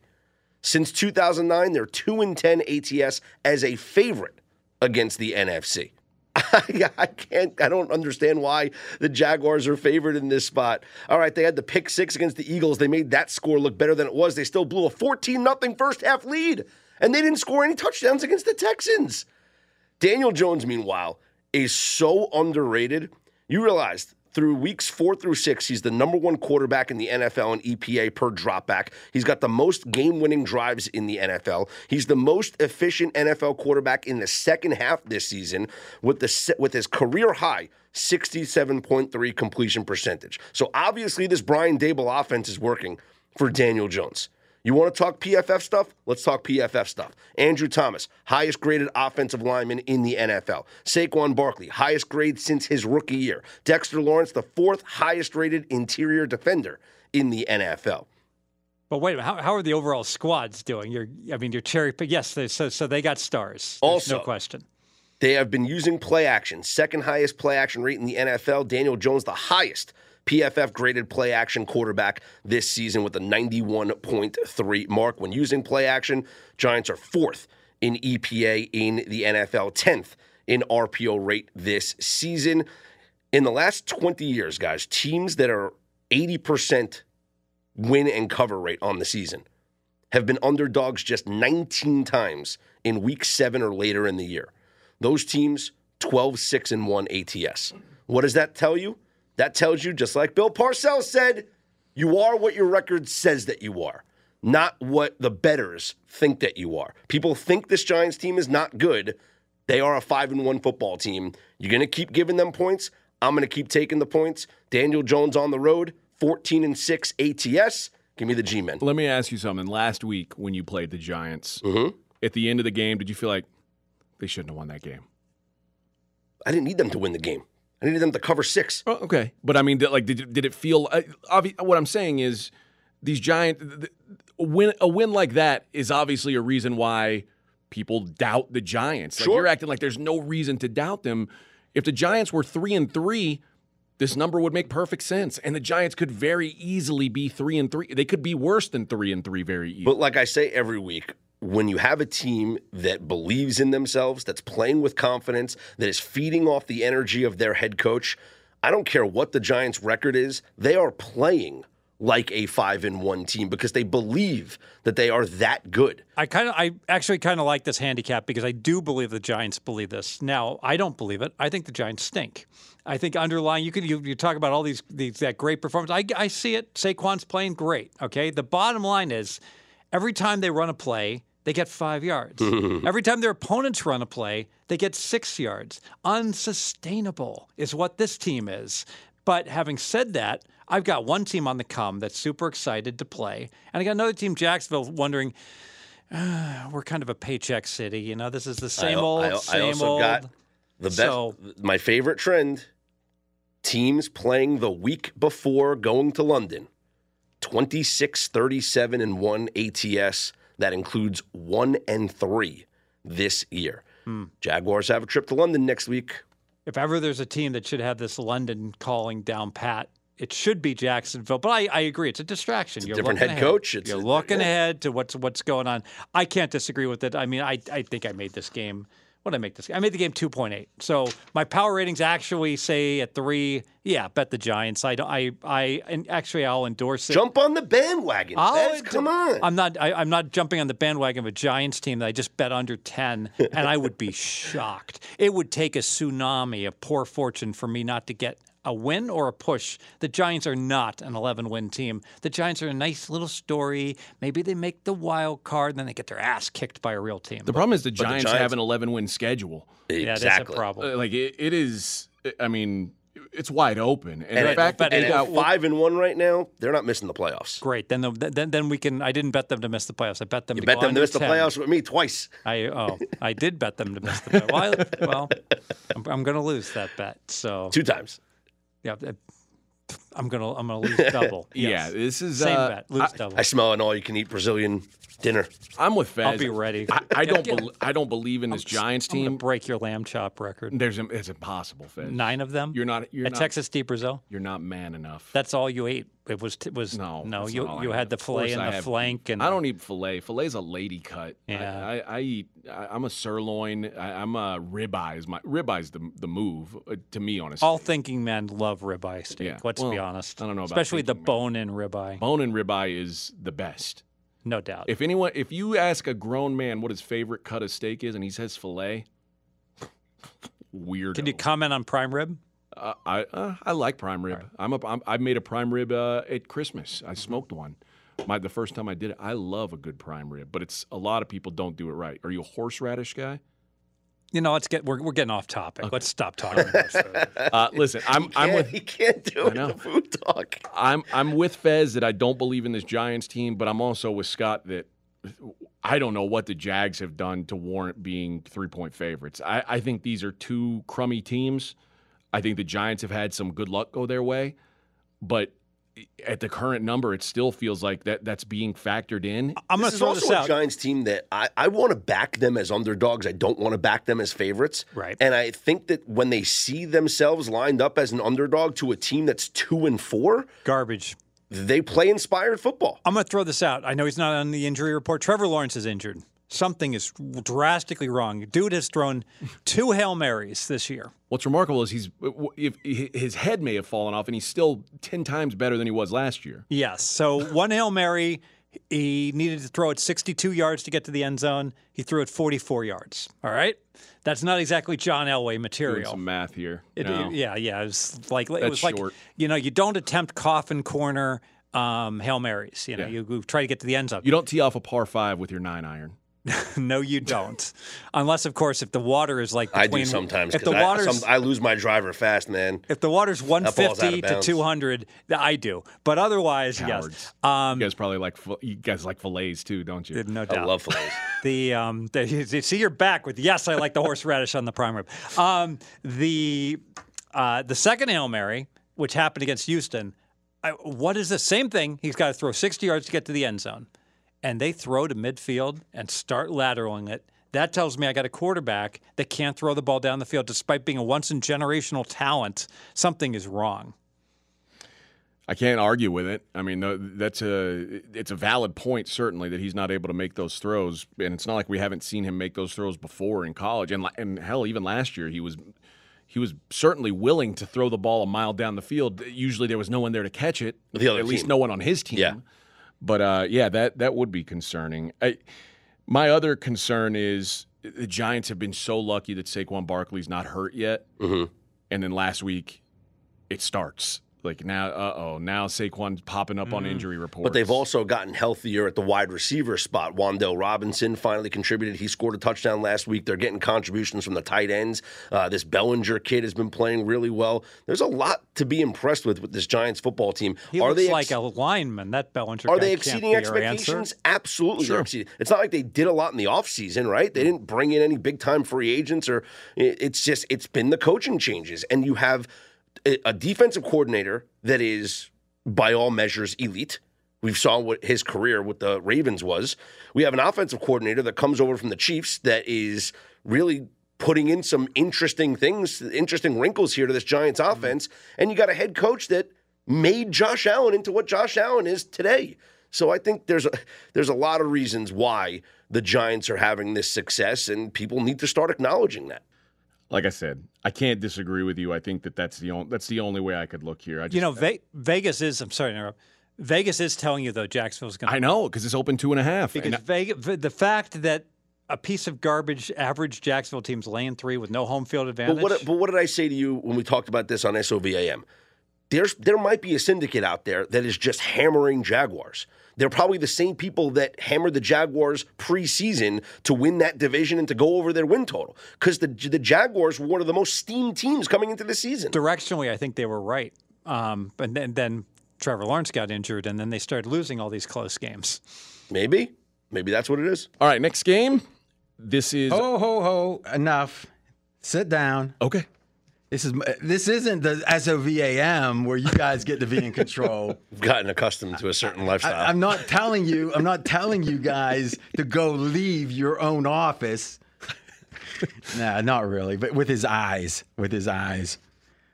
What game was this? No, Cleveland, Baltimore. My 4-way, the Browns. This is buying low. If you look at the stats, and I mean, we've got the drive success rate. Cleveland is the 10th best team in the league. All right, no one thinks that.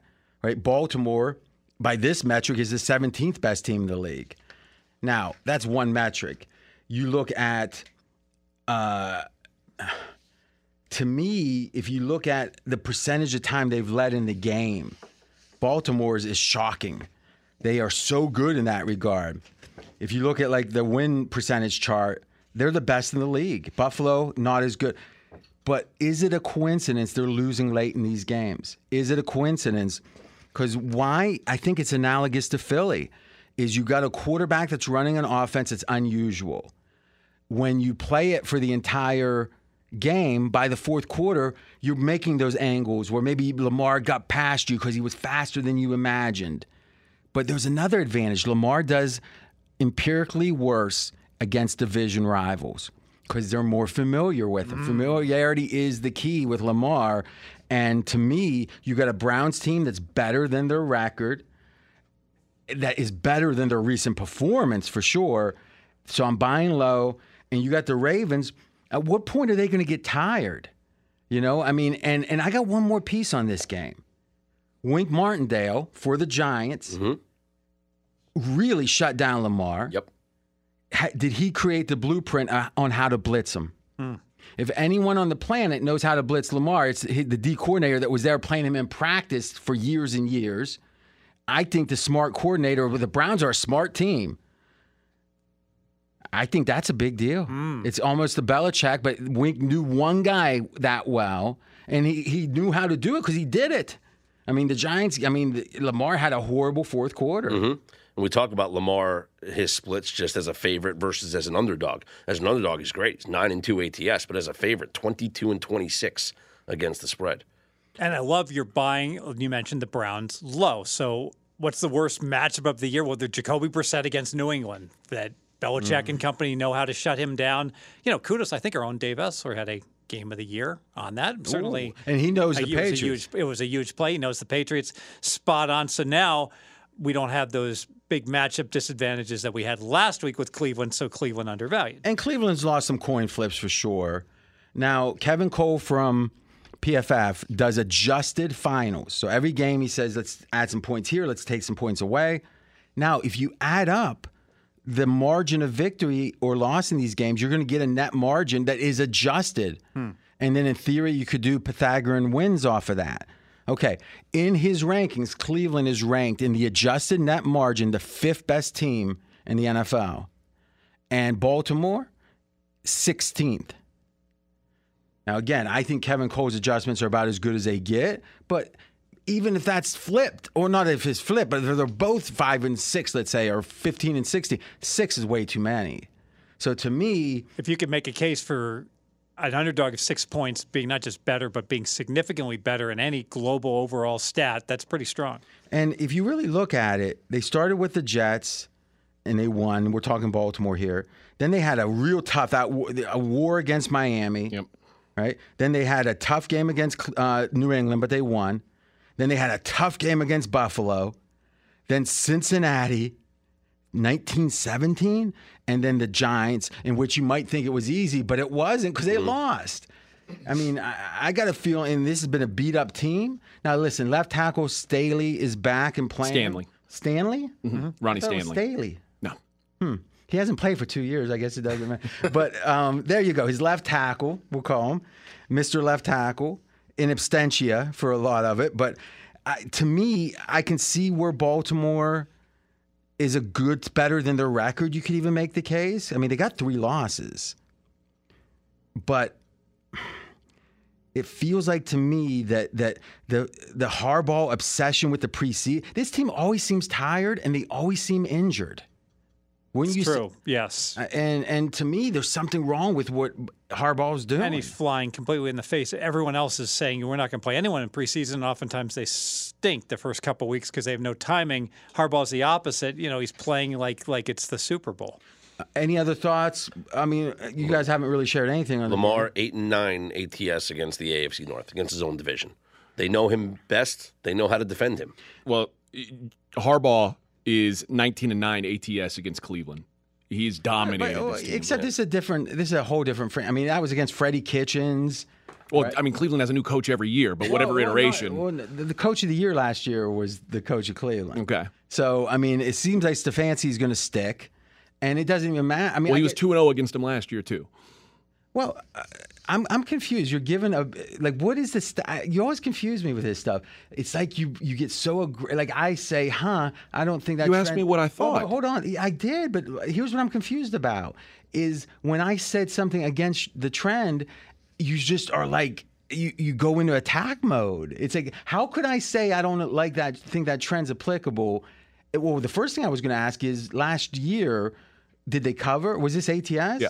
So they've covered the last 5 against Cleveland. So Baltimore's covered the last 5 against Cleveland by 5.5 points per. Okay, so now I guess how much of that? Boy, I still remember that Monday night game that was a war. In fact, I know the Browns won that game. What are you talking about? Ravens covered. No, Ravens were favored in that game. Right? Let's look. It was Monday night. Remember when he had the bathroom problem? Oh, yeah. Yeah.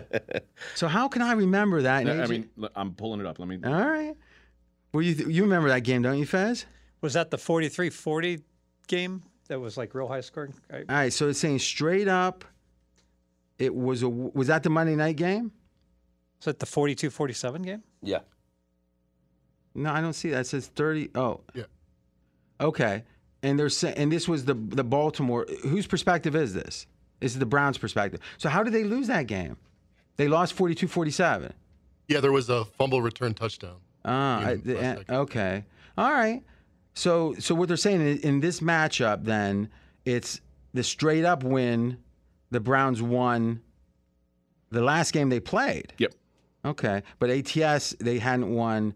Okay. What's the margin in these? 5.5 the last 5 years. Yeah, so it was. Or last 5 games, sorry. Yeah, but here's the thing about that is there's one 28-pointer, and then it's 6, 2, 3, and 1. Yep.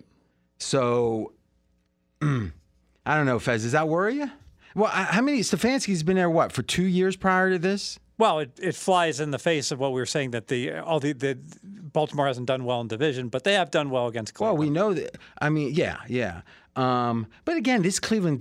See, the thing about defense is, I mean, this is what's so fascinating, right? You think Cleveland's got consistency, except they have a new quarterback, right? And they're going to have a new quarterback in a couple of weeks, and their defense got remade. I mean, to some degree. So, I mean, I'm not saying that it doesn't mean anything. I'm saying, I especially think because the ATS margin is so modest in most of those. And it was week 1 of 2020 when they got crushed. And Stefanski wasn't there for that, I don't think, was he? No, I guess he would have been. 2021, yeah. So maybe that was his first game. Yeah. Yeah, it was actually. It was his first game. What do you make of the Ravens, the fact that they've only trailed for 120 seconds this year? I think it's a sign they're better than their record. Yeah. And I think it's a sign. But this price is saying they're better. I mean, Yeah. Fez, I've seen people got them 4th or 5th. I actually have them 4th. Yeah. And that's it's what all I'm because saying. the stats are so good. You could make the case they should be 4-1-1. What would be the tie? I just threw the close games together. They should be 3-0-3. So, Mackenzie, Yes. let's pull out the fourth quarter win share. Where's Baltimore rank on that one? And as he's getting that, They are third right now. so they're third. So you look at that, they've had some bad. But the question is, if they were 5-1, let's say that's what would the line be here? Can't be 7. I don't know if I in think this line 2020 assumes. I don't. In 2022, I don't even know if the marketplace really cares that much about the Record. Yeah, I really. agree. Look, Jacksonville Giants. Jags are laying 3. The market doesn't care that the Giants are 5-1. Now, here's what's interesting. I think the market still reacts to what they just saw. That I agree with. Yes. I mean, but they don't react to. I mean, you can just see with Denver's lines just bottoming out. Mm-hmm. People are saying, "Look what we're seeing," right? So it's not even the record. I agree with that. No, we're going to get to the Atlanta game, but the question is, what do they think about covering? Because so many more people are betting, right? The last thing is, there's a guy that does it. Neflo is the name of it, and he just does adjusted weighted stats and game stats, and he has his power ratings. I'm going to pull up those power ratings and see where he has it, because he had the Giants in a spot you're not going to like. But let's see here. Okay, so here's the Neflo ratings. Bills number 1, Chiefs are 2, Eagles are 3, 49ers 4, Bucks 5. It's a pretty good one so far. Ravens 6. Now let's look at this. He says Ravens are 3.8 points better than an average team. What do you have? 3. Okay. He's got Bengals next, Chargers next, Chargers 8, Vikings next, Packers 10, Raiders, Rams, Falcons, Broncos, Patriots. Falcons, really? Yeah, I got Top Falcons half. 13. Raiders high too. And he's got the got the Giants Raiders high. 27. I mean, if he has them no adjustment for the year. The That Giants. seems a little. But it's a computer, Yeah. right? The computer was it drinking though? Now here, this is interesting, Fez. You got your adjustments? Yes. Okay, I'm going to read his, and you tell me where we're off. Bills adjustment up 4 points. 2.5. Okay. Chiefs up 1. Level. Okay. Eagles up 2.5. 3. All right. 49ers up 2.5. I actually have them flat. Okay. Tampa Bay down 0.5 point. Whoa, I got them down 2.5. Okay. Ravens up 0.5 point. Same. 0. Bengals up 1 point. Up 0.5 point. Okay. Chargers down 0.5 point. I got him down 3, but I had him power rated through the moon. I had him too high. But you this also year. I had an injuries opinion- too, right? Yeah, but I had an opinion on them Does this positive. computer factor injuries? No. Okay. It does quarterbacks. Yeah, but a lot of this is an injury. Quarter. You're right. And Vikings is up a quarter point. Now, this is shocking. I have the Vikings down a point. I am on an island here. The Vikings stink. And finally, the Packers. Where do you got them? I got them down 4.5. Down 0.9. Oh. But these computers That don't. computer ain't watching the games. Well, I tell you, it is. No, that's true. Or the post-game interviews. No, but what's fascinating is that this computer program is the second best on earth when it comes to picking winners, where there's a website that has a bunch of power ratings, and the only one that's better, the guy got a job and made it where it's not public anymore. So it was a guy who used to be at The Athletic, and then middle of last season he changed jobs and just stopped doing it. So he's a real sharp guy. And so, what is this computer just taking power ratings from various sources? No. So what this is it looks at EPA every play, and they go back in history and say what factors it's called regression analysis. What factors lead to wins? Okay, and they have ways to check if it's correlated, if it's causing and all that, and they'll see the ability to run the ball on second down in this spot really matters. And he's got 40 different things he considers, and the computer spits out how good the team is. And so, it's a variation of, and Mackenzie and I were going over some work on the drive success rate. It's like, if all you need is the drive success rate, the starting position on average of your drives, and was that it, Mackenzie? Yeah. Then you had to know the league-wide conversion rate for touchdowns and whatever. And it showed a plot. Oh, and the number of possessions. The number of possessions. He had 20 years of games, all the teams, so 32 times 20, 600, I guess some. And the plot looks like, the line that's perfection might be, let's call it an inch. Within 2 inches, every team falls on the line. Everyone falls. They can predict the scoring based on that. So it's fascinating. But the math guys are taking over. This might be our last year. I don't know, Fez. I think if I sharpen my pencil a little bit, I can pass. And Johnny's only a few years away from where he can help me with the calculus. I think you could do all right with it. All right, next game. What do we got, AJ? What's next? Let's go with the triple light game, which is my 4-weight, RJ's 3-weight, and Fez's 1-weight as well. It's the Cincinnati Bengals. Now remember, what we were supposed to do here, but I was a little late, is we're going to make our 1-weight a floater. I'm going to still do that. Everyone else has picked their one. You start. You got the biggest number. All right. The Bengals have finally started to move away from the raggedy-ass running game that they were insistent on implementing early in the season, which was clearly a terrible idea. They're not built to run the ball. You've got Joe Burrow and you've got 3 top-tier wide receivers. Do what you're good at. Do what you're paying your best guys to do. It seemed like last week the Bengals kind of said, "Oh, this is our identity as a team. We're not a run-first team." And I expect that to be the case against this Falcons pass D, 31st in EPA per dropback. Add in that the Falcons had 3 corners leave the game with injuries against San Francisco last week. And the Bengals are now suddenly a really bad matchup. Now, A.J. Terrell and their nickel Isaiah Oliver are day-to-day, so let's assume they're going to play. But Casey Hayward is on the IR. He's been a starter for them all year. He's done, at least for the foreseeable future.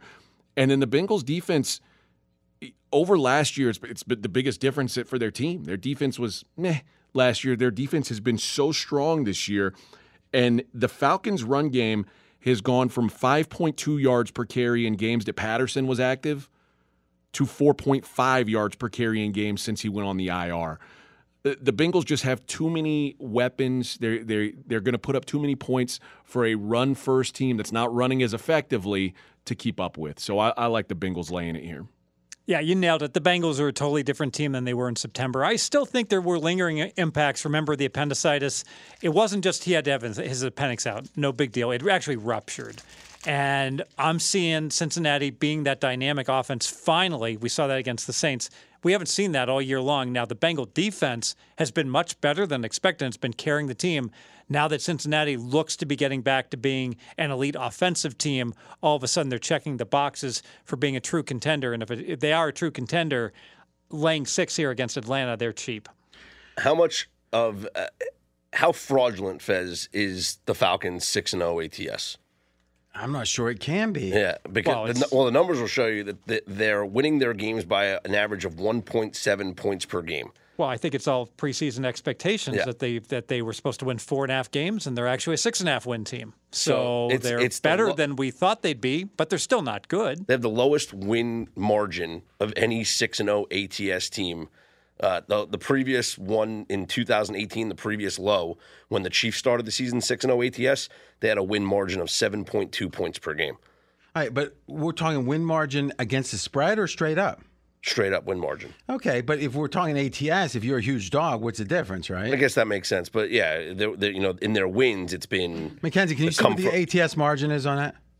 It's been, the come from behind win against the come from behind win. They're like the Lions in a way, I think. I mean, they do fight. Sure. I wonder when I watch Atlanta, they've got this quirky offense with the running quarterback. Mariota's really running the ball. So he only threw for like 130.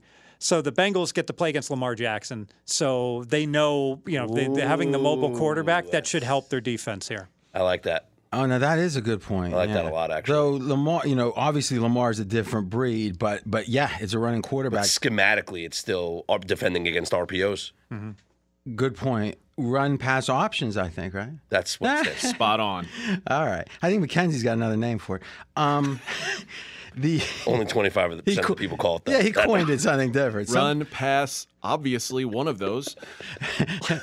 Was that like a condescending Yale kind of attitude?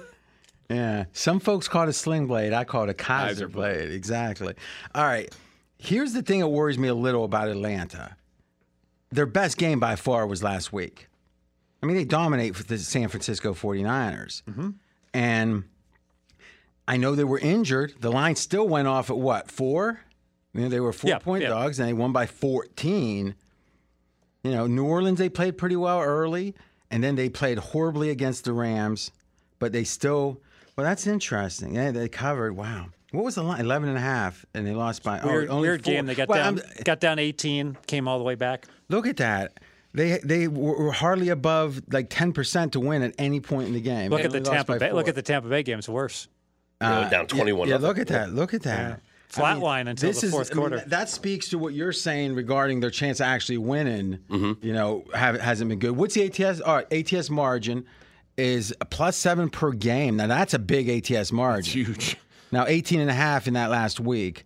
Mackenzie was shaking when he wrote that in. Well, they're like think about going back to week 1. This is how much they were thrown in the crap heap. They're home against New Orleans. New Orleans has injuries, and the line was 5.5. I mean, Atlanta was like 5.5, 6-point underdog at home. So they're getting totally disrespected by the market. Now, going back to Fez's point about the Bengals knowing how to play against Lamar Jackson. When the Falcons played against the Browns, Marcus Mariota just 139 passing yards, no touchdowns, 1 interception, 5 rushes for 3 yards. So the Browns were able to defend against the Mariota RPO because they're familiar with playing against Lamar Jackson. Perhaps. I mean, I like it as a concept. Fez, your point was really well taken. So the preseason line in this game was 10. The summer line.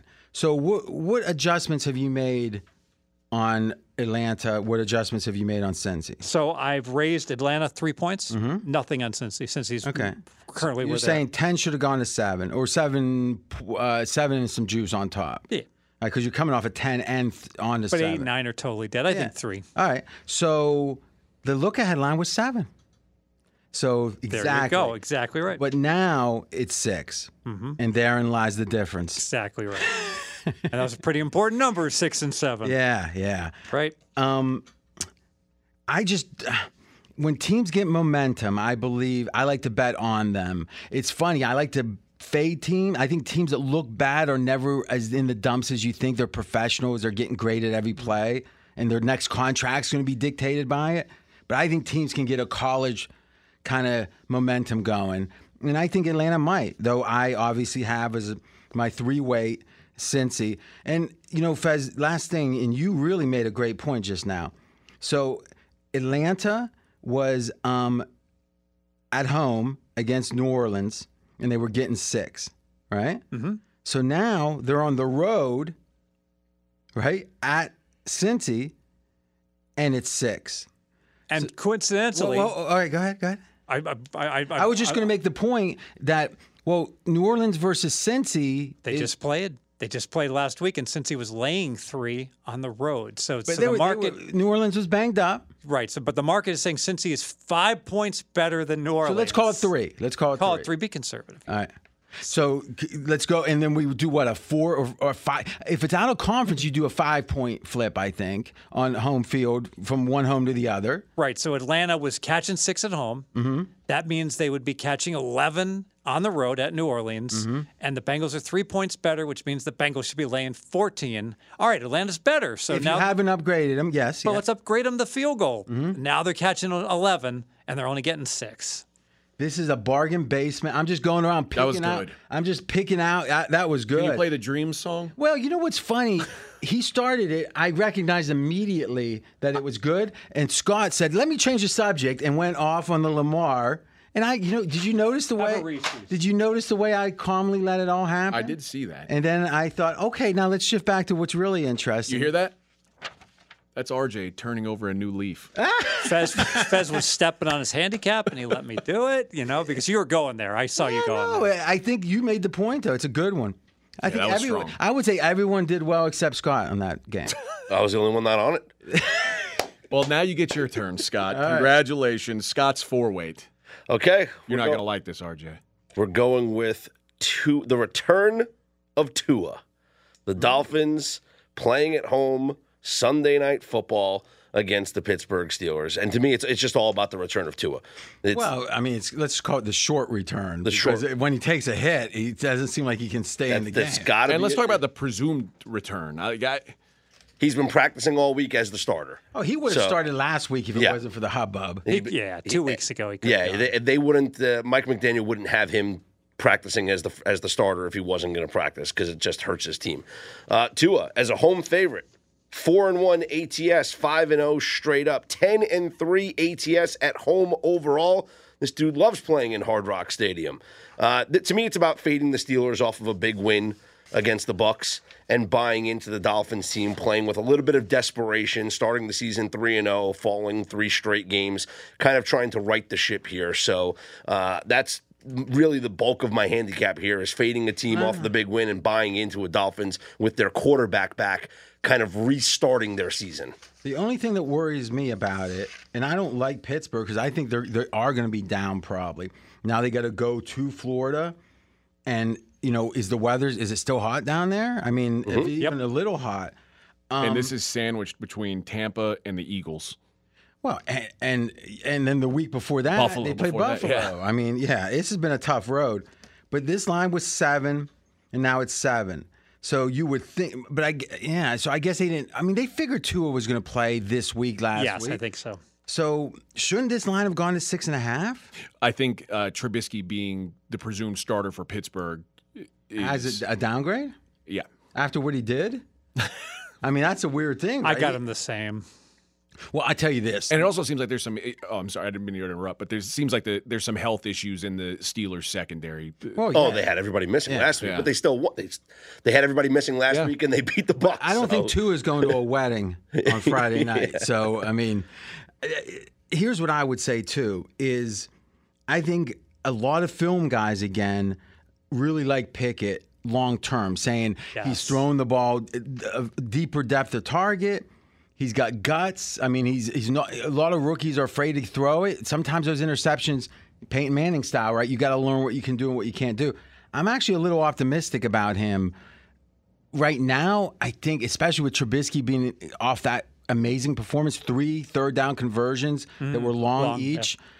Yeah. I would say no change for me. Long term, though, I like Pickett. Here in the game, I know it feels like it's drifting up a little, maybe even towards 7.5.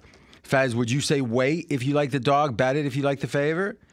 Miami feels like there's pressure going up. Yes. I think especially because it's the Sunday night football game, right? So we've got a situation where all things being equal, even if the sharp marketplace stays the same, the secondary books, the recreational books, always seemingly go a half point higher with the public money and the teaser liability. Not off of a key number. And teaser liability also. The book's like, oh my God, we're going to get killed if Miami wins this game. Remember, teasers having on Monday night, New England and Chicago. Yes. So yeah, that's a really good point. So there's a lot. There could potentially be, if these other Wong teasers, popular teasers, win, the Dallases of the world, also the -7s. That's going to create a lot of liability. Now the Wongs have not done well this year. The Wongs have been wrong. Two Wongs don't make it right. The plus two Wongs have done just fine, but the -7.5, -8 Wongs, and this carries over to these survivor pools. Like 95% of the people are out of survivor. Why? Because these 7.5 point favorites, Green Bay, keep losing. All right, Bill Simmons will sometimes say, "All right, start the tape machine or start the video recorder." This can be for Straight Out of Vegas. From Sunday night. You ready? Or I guess the Monday morning show. Mm-hmm. Here it is. What am I going to do? Okay, here it is. Here it is. There's an opportunity Monday night with the Patriots. If the teaser liability, and Fez, tell me if you agree with this, if the liability is high, because we figure if they win a couple of them Sunday, they're going to be often paired with New England. Now, they've got computers now that will say, what's my exposure? What's my risk? If this teaser comes in, it's going to close those two-leg teasers. They will inflate New England, not to get it out of teaser range, maybe eventually, but they'll inflate it to get more Chicago action to try to mitigate their exposure, even though it's in a different pool.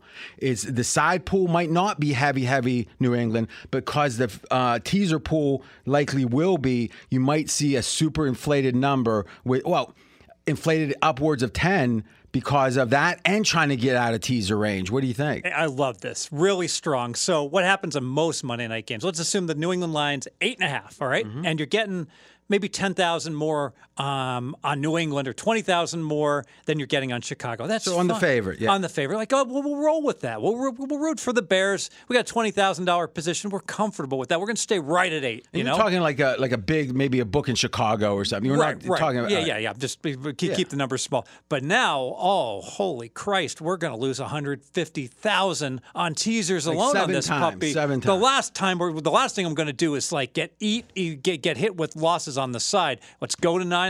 Let's stop any more teasers, and we're also going to go ahead and do some Chicago money. So even if New England wins, we're not going to get buried if New England wins by more than 9.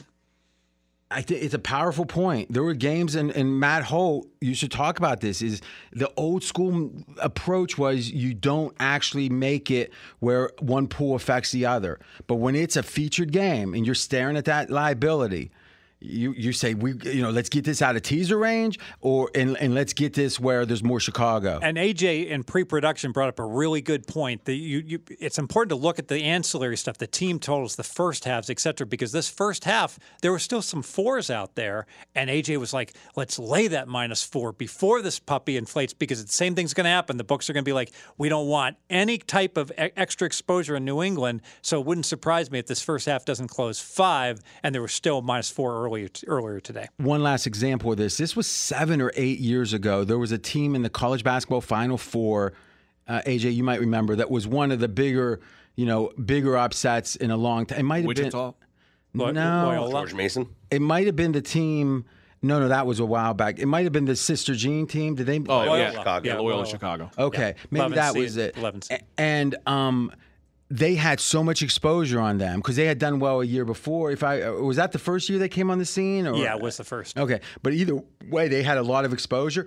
Where on that Monday, and if I remember, they were like a 2-point underdog or something in the Final Four. It wasn't like a huge one, but Cornegay was saying we have so much exposure on future tickets that we want to be lopsided against them in this game, and thus we're going to book it where we're trying to get 80-20 against them. Because that intrinsically is going to, since the game was around pick, it was acting as a hedge. Yeah, I like that. So basically they're saying, you know what? Let's say they were playing against Duke, all right? And it's like we're perfectly happy with losing on this game. People are betting Duke -2, and if Duke wins by 10, we'll pay the Duke bets, but now we're going to shoot down all these 300-1 tickets. Because those on are Loyola. sitting there, that's just like AJ with his $300 of equity in that last man standing or whatever. 2,500. Oh, okay.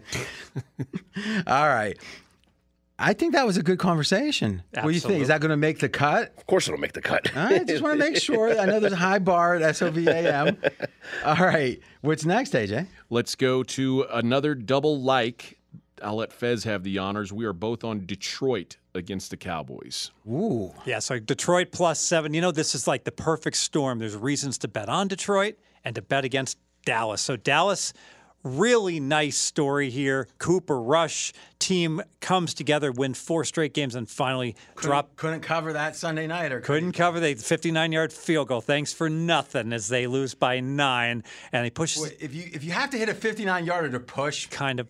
you're kind of in a bad spot. I would have scooped. I wouldn't have pushed. I would have scooped. But the bottom line is now your star comes back. And we see this in the NBA all the time. Like the team plays really hard, and then LeBron comes back or AD comes back, and all of a sudden, chemistry's not quite the same. Timing's not quite the same. Effort is not quite the same when the starter comes back. So concerned Dallas might exhale. They just played that big game against Philly, had all these big divisional games, Washington, Giants. Now this game, not as important to look past Detroit. They're no good. Whereas Detroit is a team, they've been stinking up the joint. But part of it, they can't play defense, but they got playmakers, and they certainly can put up points, but they got injured. And now it looks like they're going to get their running back Swift back. It looks like they're going to get their wide receiver St. Brown back. So a much healthier on offense Detroit team, the up arrow ticking, down arrow on Dallas, just for one game with Dak coming back, likely. My biggest handicap on this was this has got to be the take-a-breath spot for Dallas. They've played 3 division games. They played the 2 teams in the Super Bowl last year, and they played the Super Bowl champion from the year before. Like, when are you ever going to – RJ says all the time, you can't be up for every game. You've got to be up for your division games. You've got to be up against the Rams, the Bucks, the Bengals. Here come the Lions. And historically, Dallas has not been a good home favorite. This has not been a good role for them. And I think the return of Dak may be a little bit and that's why I don't really want to bet this at 7, because I think you'll see 7.5 because I think it's presumed that Dak's going to play. But once it's announced, there's going to be people who are excited. They're going to, Dak's back. That's a good point, because the wise guys feel Dak's going to play. But the second that it comes across the screen, it's like Dak Prescott confirmed to start. Yeah, you might get an even better line. And this is Dan Campbell, like we talk about them always fighting back. And this has obviously been a disappointing start for them. They're 1-4. I think they're going to be all out here. But they're 6-0 ATS coming off a double-digit loss. And listen, this was a situation where Bill Belichick was going to make Jared Goff look bad. That was a... Well, all of these, though, we don't ever see... Did you have New England in that game? Yeah. You did? Yeah. Okay. Well, relax, buddy. Relax.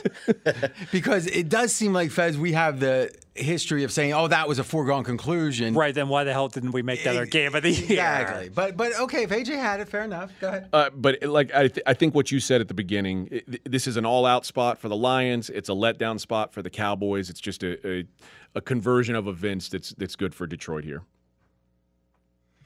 All right. Is it a convergence or a confluence of events?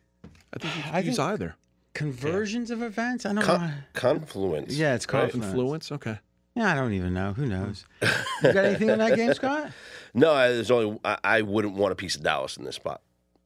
Why don't you do a Dan Campbell imitation? I don't. Okay. I don't think I've watched enough Dan Campbell Do you do any to pick Rocky? up on it. Try it anyways. If you do any Rocky, don't scream in the mic. Scream away from the mic.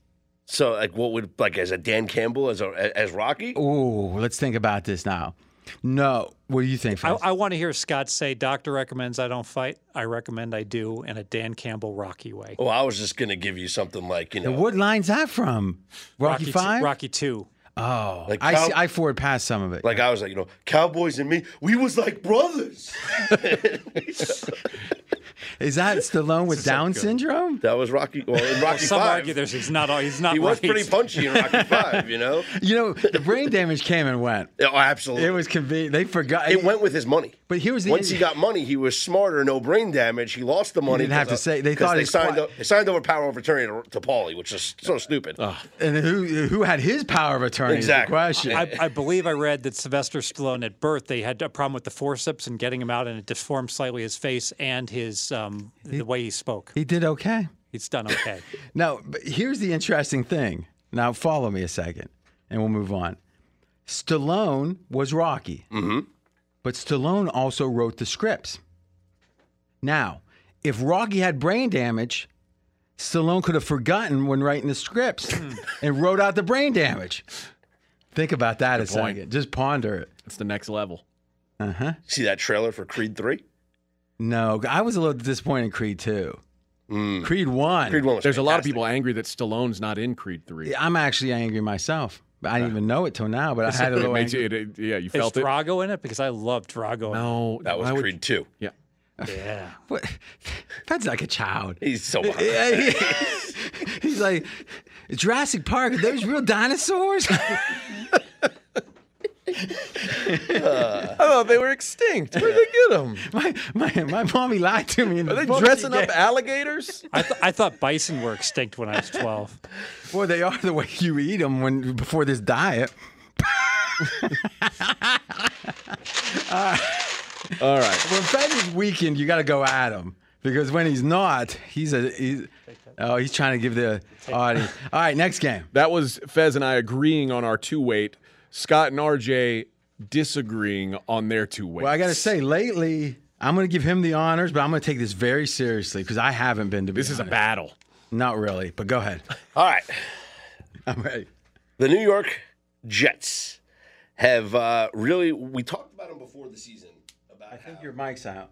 Oh, go ahead. It's like, did my headphones just The Jets, the talk preseason was when we were giving out their win total over, and we commented about how their draft was looked so good this year that they were going to have players that made an immediate impact. And then I would scoff because we aren't allowed talking about drafts because we never know. Nobody Well, ever knows. And what are the right odds now- that these guys are going to pan out? Right now, Breece Hall and Sauce Gardner are the odds-on betting favorites to win Offensive and Defensive Rookie of the Year. And I'm hearing for Gardner especially very good reports from the film guys. Yeah, these guys are contributing right now, and specifically for Breece Hall, a Jets run game, when that's working, it takes pressure off of Zach Wilson. He doesn't have to make the plays that you would normally ask a quarterback to make. And let's agree, he hasn't been making any plays really. Which is why you don't want to ask him to do it. Yeah, but what we're saying is, assuming in a pick 'em game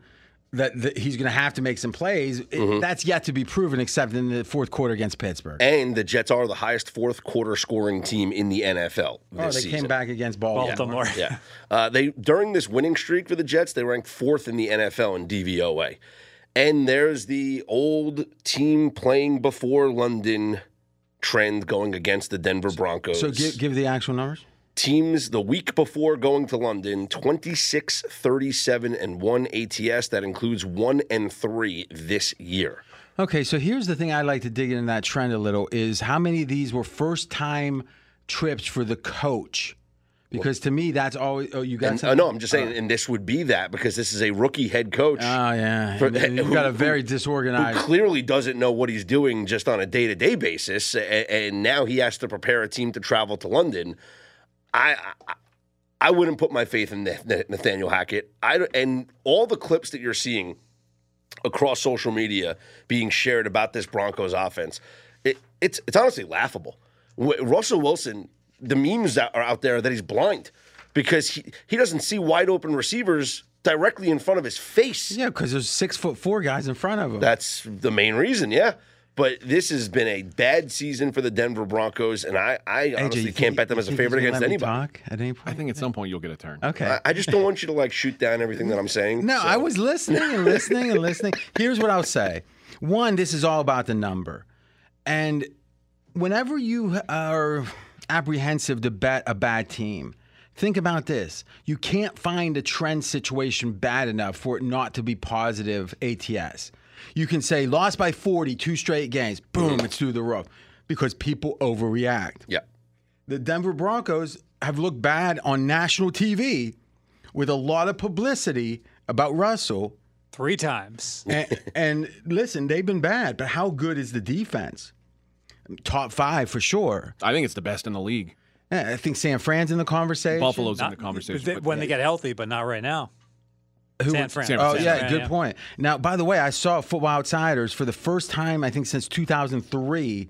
There's a team that's number 1 on offense and defense. It's Buffalo. What can we get for Buffalo? What's the latest on in future I don't- market? I- Remember when I tell you if I this. bet the Rams at 4-1, I Win want the to. Super Bowl I want to go bet shop it. Go shop it. I'll book it. plus 275. Buffalo. I'll book it. Well, if I bet the Rams 4-1, I should certainly bet the Bills 3-1. I mean, my thinking is this: is you're probably right. The quality of this team is such that they should be this big of a favor. But I still think in the playoffs against Mahomes, there's going to be apprehension. I mean, whatever the chance of winning that game is, it goes down a little bit because he hasn't slayed that dragon yet in the playoffs. But Kansas City still has to get there. You know, you but look even at the if path. it's not Kansas City, that will be the key. But beating anyone in the playoffs, I mean, I just think they're going to be laying 10 in the first round. And maybe they get a bye. In the second round, they'll be laying 10, then they'll be laying 6 against Kansas who City. are they going to be laying? I mean, because remember, if you get the bye, you're playing against division champion. I mean, I guess maybe it's the South.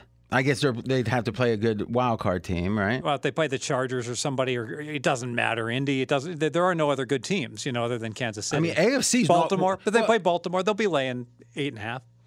I'll tell you this.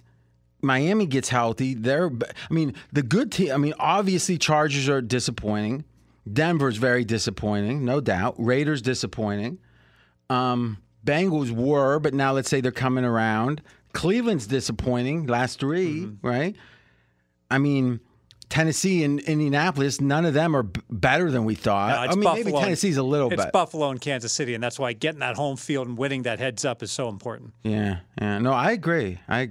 So swinging back here, to me, Denver. Where do you got Denver, Fez?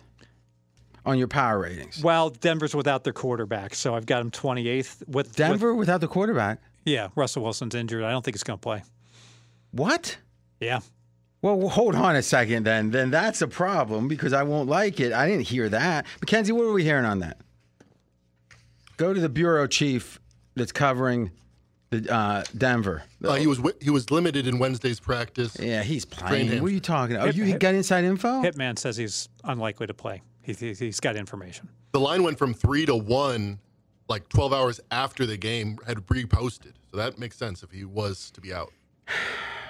But why be limited in practice? Because if you know you got to start the backup, who's the backup? Brett Rippon. Rippon. No. Yeah. 1-0 all time. Now, actually, is that Mark Rippon's brother? His nephew. Oh. There's relations. Bloodlines. His younger Guy's brother. like 60. His younger brother. This dude could be 40. Who knows? Sure. All right. So let me say this.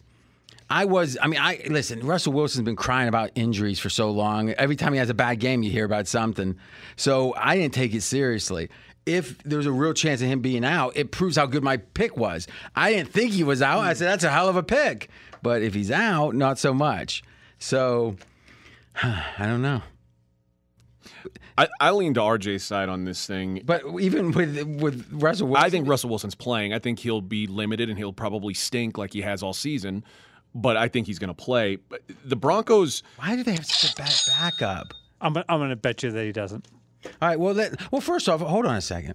Him saying he thinks he's going to play isn't necessarily an automatic bet. You can negotiate. I kind of think you're right now. I think about it. He did say, I think he's going to play. So if you want to bet him even money, that seems fair. Considering that this is a kind of a technicality, I think you should give him the choice. Yeah, of course. You want to bet? I'll take it. All right. Yeah, that's a bet. All right. Why don't you guys do 100? Sounds good. Is that good? works. Instead of 3? You want to go Texas Deep Brazil next let's month? do that. Yeah. Lamb chops? Once you hit 180. And because I was the peacemaker, I should get to go. I'm not buying all your Coca-Colas. Oh, that's the only way I'd go. Can we sneak a 2-liter in? For those who haven't heard, RJ doesn't like to go to Texas Deep Brazil, even though he finds the food to be delicious, very good. He ordered a second Coke, there, though, and they charge like $3.95 per Coke, and they don't give free refills, which is just it's the little 8-ounce cutesy wootsy. Do you guys agree or not? Exactly. No, you wouldn't go for that. I can't believe they charge for refills. Well, because everything's in a can.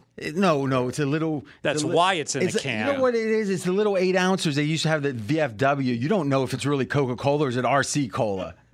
I tell you what, that's like that's like the and there's like an inch of dust on them. You know what I'm talking about? that pancetta in the salad bar is so good. Don't waste time with the salad bar. The meat in the All salad right, bar. well, in the new podcast, Eating Las Vegas.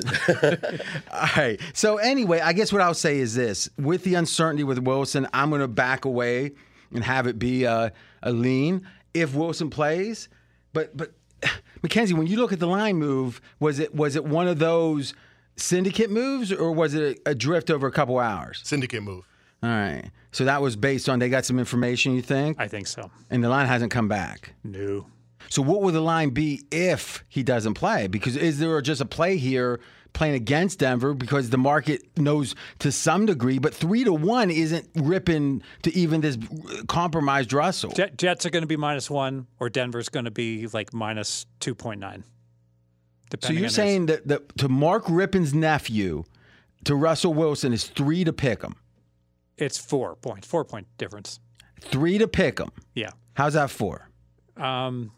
Well, I flipped through. I said one was -1. Yeah, he said No. He said it's either going to be 3 or 1. It's going to be 3 or -1. All right, but what you said was it's either I 1 or misspoke. pick 'em is what you said. You were kind of hedging on what the line. Denver's would going to be +1 or -3. All right, but okay, if we're coming off of 3, that is extra by far. Going through 1 is obviously only 2 ticks to go 2 points. Yes. So it's a half. So let's call that even, and you're saying 4. Does that sound right? That doesn't seem like, but From a compromised Russ? yeah, but right now, what can we get? Now, when you do around -1 +1, you can get actual scalps if you play the money line, right? Yes. So right now, what's the best money line on the Jets, right? And then the theory is we play that now, right? It's like +105, I think, right now. Mackenzie, you want to look at that? Yeah. And Now, one gem, if I may. Uh-huh. There's still ones out there in the Jets. I love the Jets teaser and the 6.5 points. Get it up to 7.5 or +8. So 1 to 7.5 Tease the Jets up, with Patriots. and then with Patriots, and I then don't know about that. and then when Russell isn't playing and the Jets become the 1 to 1.5 point favorite, then we tease Denver with Rippon up to +7.5 and +8 with the New England. Now that is a sharp comment. You get to 1, you're saying it's +1, it's -1. What's the difference? Well, especially now. Let's think about that. 6.5 points. You typically have to lay what? -130. All right, that's well worth it here. Now, if you did that, let's say you had 2 open pieces, both of them at 7.5 plus. Do you go with the same? How is there any advice on how to put the second leg in? Do you do something different because you've got both teams? I mean, I guess it's not related. It's actually better to duplicate all of the plays because you can't lose them both. And so it's actually less risky to put both into the same. See, that's what I was thinking. Now, that's a brilliant point.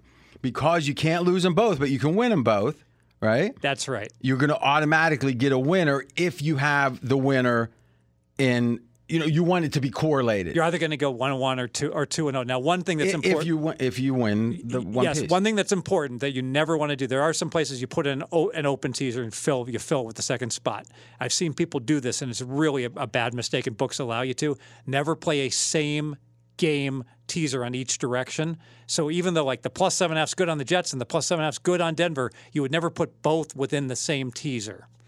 Because why? Because once you're told, hey, your Jets +7.5 covered, now all of a sudden the probability Denver +7.5 covers, conditional probability is greatly lessened. Mm-hmm. That's a great point. So it's in this case inversely correlated. Yes. Okay.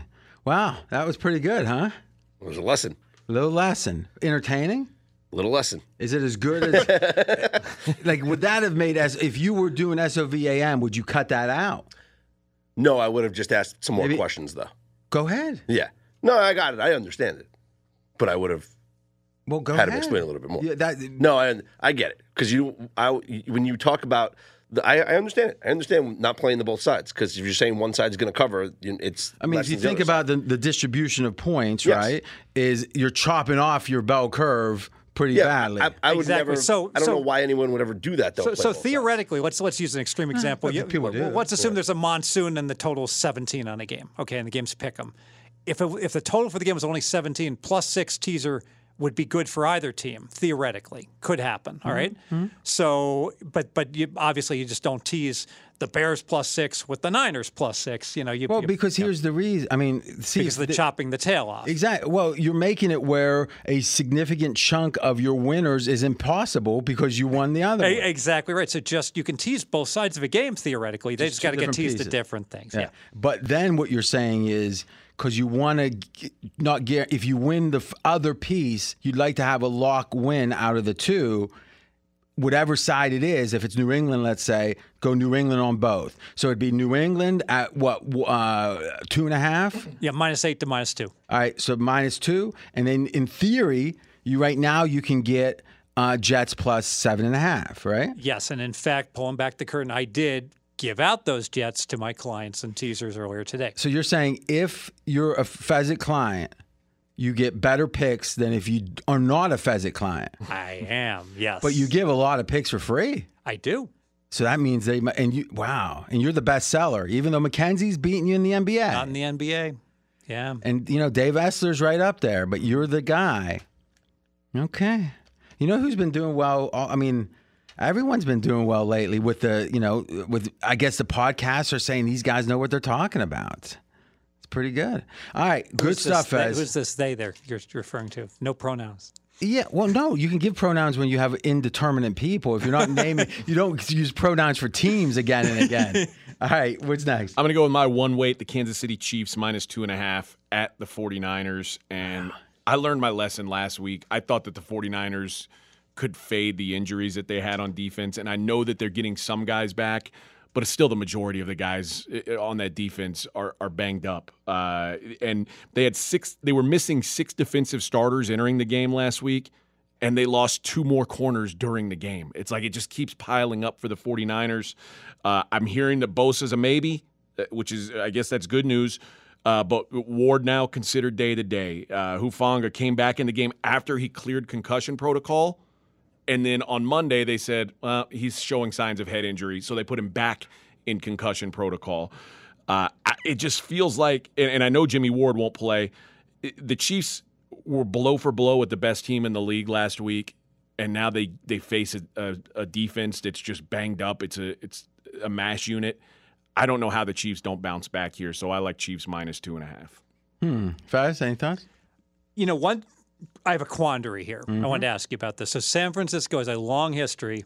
They go on the East Coast trip. They play the back-to-back games, and they've done great in both the games. exception this year. Exception the second leg, but still overall. Well, they've done better on the second leg. That's right. So now they're 4-1 on the second leg. So here's my problem. I no longer have a comp. The comp is they kick butt the second game East. They come home and they stink, and they're 0-4 against the spread. All right, so one thing I'd say right away is I don't think losing helps you.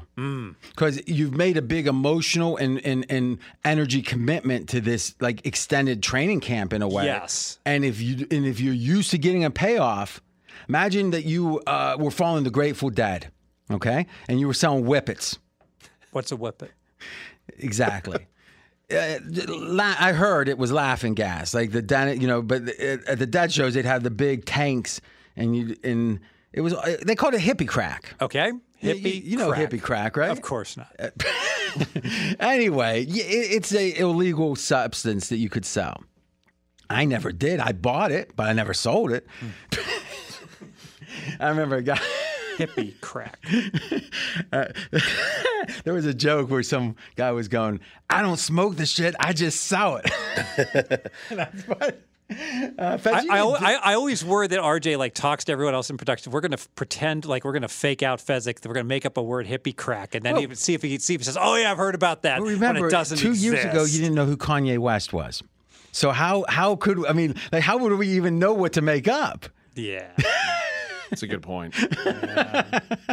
We were going to have a segment on SOV, not AM, in which it was like full fed. Tell him so-and-so was once the president. No, he would know the president, but just make up stuff. And why would we have to discuss it and make it up when the real thing is good enough? But that's the thing. Can we get him to believe something like Kanye West once had like 19 kids or so? Like, is there a way to tell some story that's so crazy? Like that comedian Hart. I didn't even know who that dude was like 3 years ago. Kevin Hart? Yeah. The most famous comedian in the world. He had to make they have to make a big commercial. I think Bill Cosby is more famous. Now that he does Infamous, DraftKings true. commercials, of course I know who he is. And he was in Jumanji and stuff. Well, is Cosby been convicted yet? No, and he shouldn't be. No, I thought he was convicted and then released. Well, no, he was overturned. It was overturned. Oh, a technicality. You mean the Constitution? He was acquitted. He was acquitted. No. He wasn't acquitted. His conviction was overturned. That's different. Okay. Remember in the beginning? So Oh, go ahead. no, you go ahead. No, you go ahead. You Only bring if up a you're great talking about point. date so, rape, So Steve. if Kansas City's doing lousy, Oh, well, hold on a second. Hold on. Let's finish the hippie crack. Okay. Can we save that Yeah. drop? Hippie crack. All right. So imagine this now, Fez. You don't like going, let's say, to Scranton, PA. Oh, God, no. Because forget Joe Biden, forget those working class people, right? You're high class. That's Groundhog Day shit. I'm not doing that. But somehow your syndicate of selling nitrous makes a trip to Scranton because it's like there's big money in it. This is the big money. All the yokels come out and you just give them the hippie crack, right? Yeah. Follow? And you're thinking money. It's kind of like betting at a kiosk against one of these bad sports books legalized in Pennsylvania. Yeah. And some people say, they ask you the question, Fez. They say this. They say, When does it all end, huh? How many yachts can you water ski behind? How much is enough? and you just ignore it and keep going. But you get down there and it's rained out. And you hardly sell any hippie. I mean, you're knocking on doors trying to sell it, but it ain't happening. You come home. Are you going to be energized from that? Ooh, it's all You fail. coming You see, together. you I'm did like, something hard. It usually pays off. do I even throw this out, one doesn't. Do I even bring the hippie crack back and pay for the freight on it, or do I just You might do cut it the on the way losses home. and throw it in the garbage? Yeah, or like, yeah, That could be the end of you. Then It's Yeah, like- and I'm all depressed. That's a good point. So I actually, I mean, given seriously, they made a big effort. They usually get a payoff. Flat spot they at don't home. here. And they don't get a big home field anyways. They got the beer and they get the wine and cheese crowd. Polite Your crowd. claps. Yeah. They're not doing hippie crack. Yeah, we're not going into the black hole. There's no nitrous John is tanks not in- going into no black hole, but we would go watch a game in Napa or wherever these guys are. Santa Clara. Thank you. So we won't tell anyone, but raise your hand if you've ever done nitrous. Oh my gosh! There you go. Does that have a Cool Whip can count? Yeah, oh, that's the worst kind. You don't even want to do that, kids. If you can get the tanks, that's your choice. But the little things, you do not want that. Because let's just say this: you could tell when people did a lot of those whippets. They started talking slower. And never changed, actually. It was the end of it. I've noticed that about those. You're crazy. I don't even know what I you're like saying. you. So RJ, you would This sounds like SOVAM stuff. Go ahead. so you would look to Kansas City and you'd want no part of San Francisco. But here's the thing: you got to wonder about how they're feeling. Yeah, they just had a war. And let's be honest, that's a team that will go lax if they need to go. But remember, this is revenge for the 49ers from the Super Bowl. I hadn't even thought about Yeah. that. Yeah. So maybe they're going to be low. Maybe they were looking ahead. And McKenzie, you didn't see that, McKenzie? They were looking ahead I didn't last see that. week. When you laid 5.5 in the market, was 4. Dumb. I think that's sharp. We just saw, like the Kansas City Tampa Bay, and for that Maybe. revenge. And this is. But it. I'm not even sure Kansas City feels those kind of. They seem like they're above it. I don't Okay. think San Fran's above it. Yeah, so that's what I'm saying is I don't think they care about like defending their turf of what they won. The Jimmy And G Jimmy G revenge gets a- game of the Yeah, year. he might complete that pass. Gav's wide open. Will Kyle Shanahan ever win a Super Bowl? Because you think about it, like Mark Stoops, who I know, he was the D-backs coach at Miami against Ohio State, the infamous pass interference, right?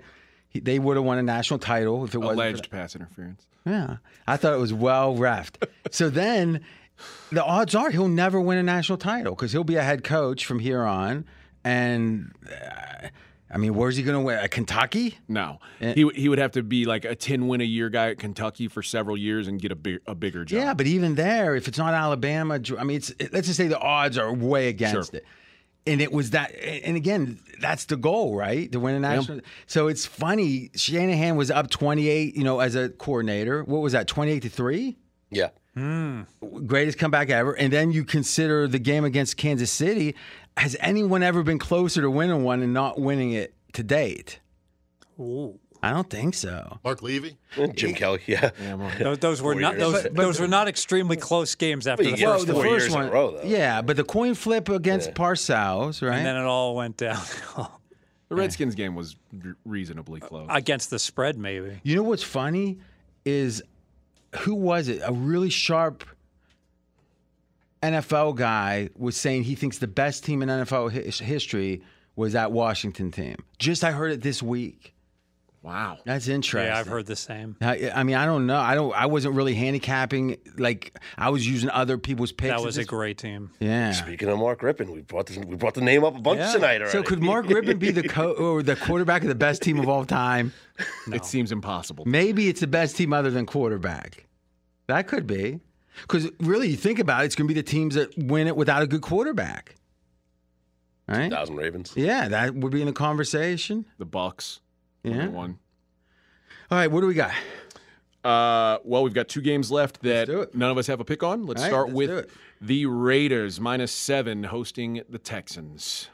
To me, because we got a young not a young coach, but a recently hired coach with the Raiders, they're not going to give up, right? If this was like, hey, this guy's half fired, maybe. To me, they're thinking, hey, look around. I mean, they're in the wild card race. I mean, they're not in the race, but if they get hot, they can do it. So I don't think you have any motivational issues. When you have a team that's had a horrible start, Fez, this feels analogous to a winless team off a bye. It does. And I think it's going to be focus. I agree 100%. The problem is that Houston's also off a bye, and they're a road team, and they're also a one-win team, so they're going to be fully focused as well. Except they're not trying to. I mean, they're trying to win, but Houston they have no expectations. Sure, but still, I don't. This whole bye team off the bye on the road stuff, I don't like to fade those teams. So there's been 38 games in the last 20 years with both teams coming off of byes. Mm-hmm.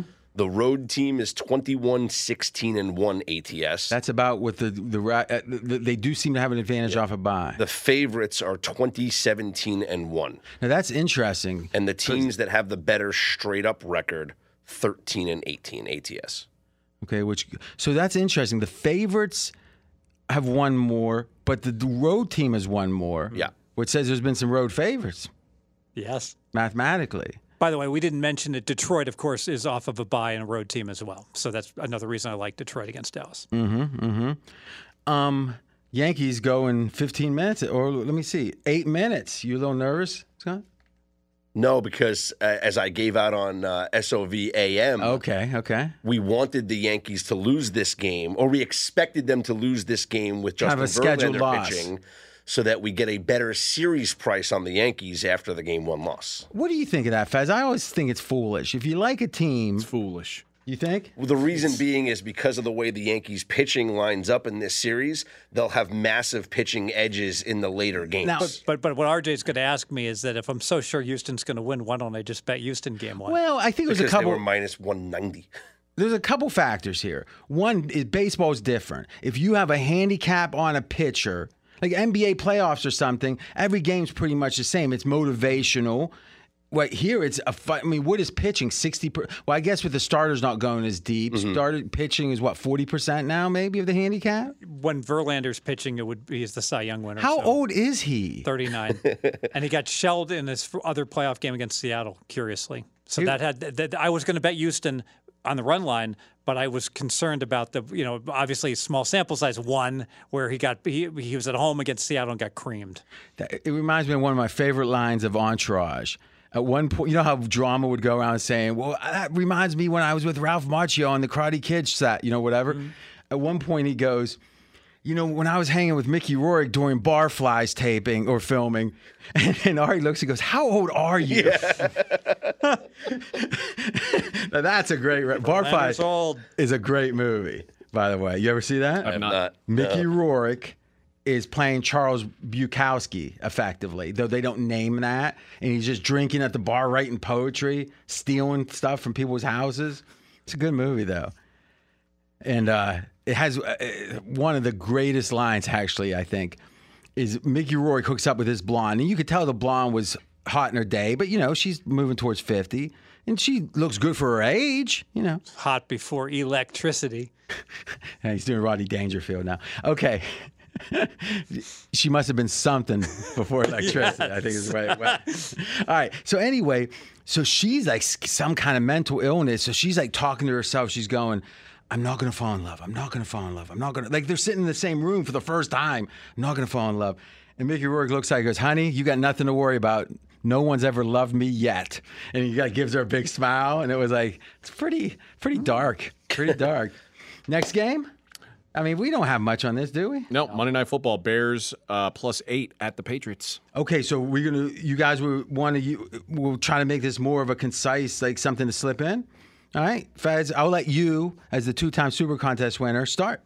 Belichick takes away one-dimensional teams. Well, the Bears, I can argue they're a zero-dimensional team, but I guess, Well, they're running the ball. They run the ball. And New England can take away a one-dimensional team. So I think the Bears are really going to struggle.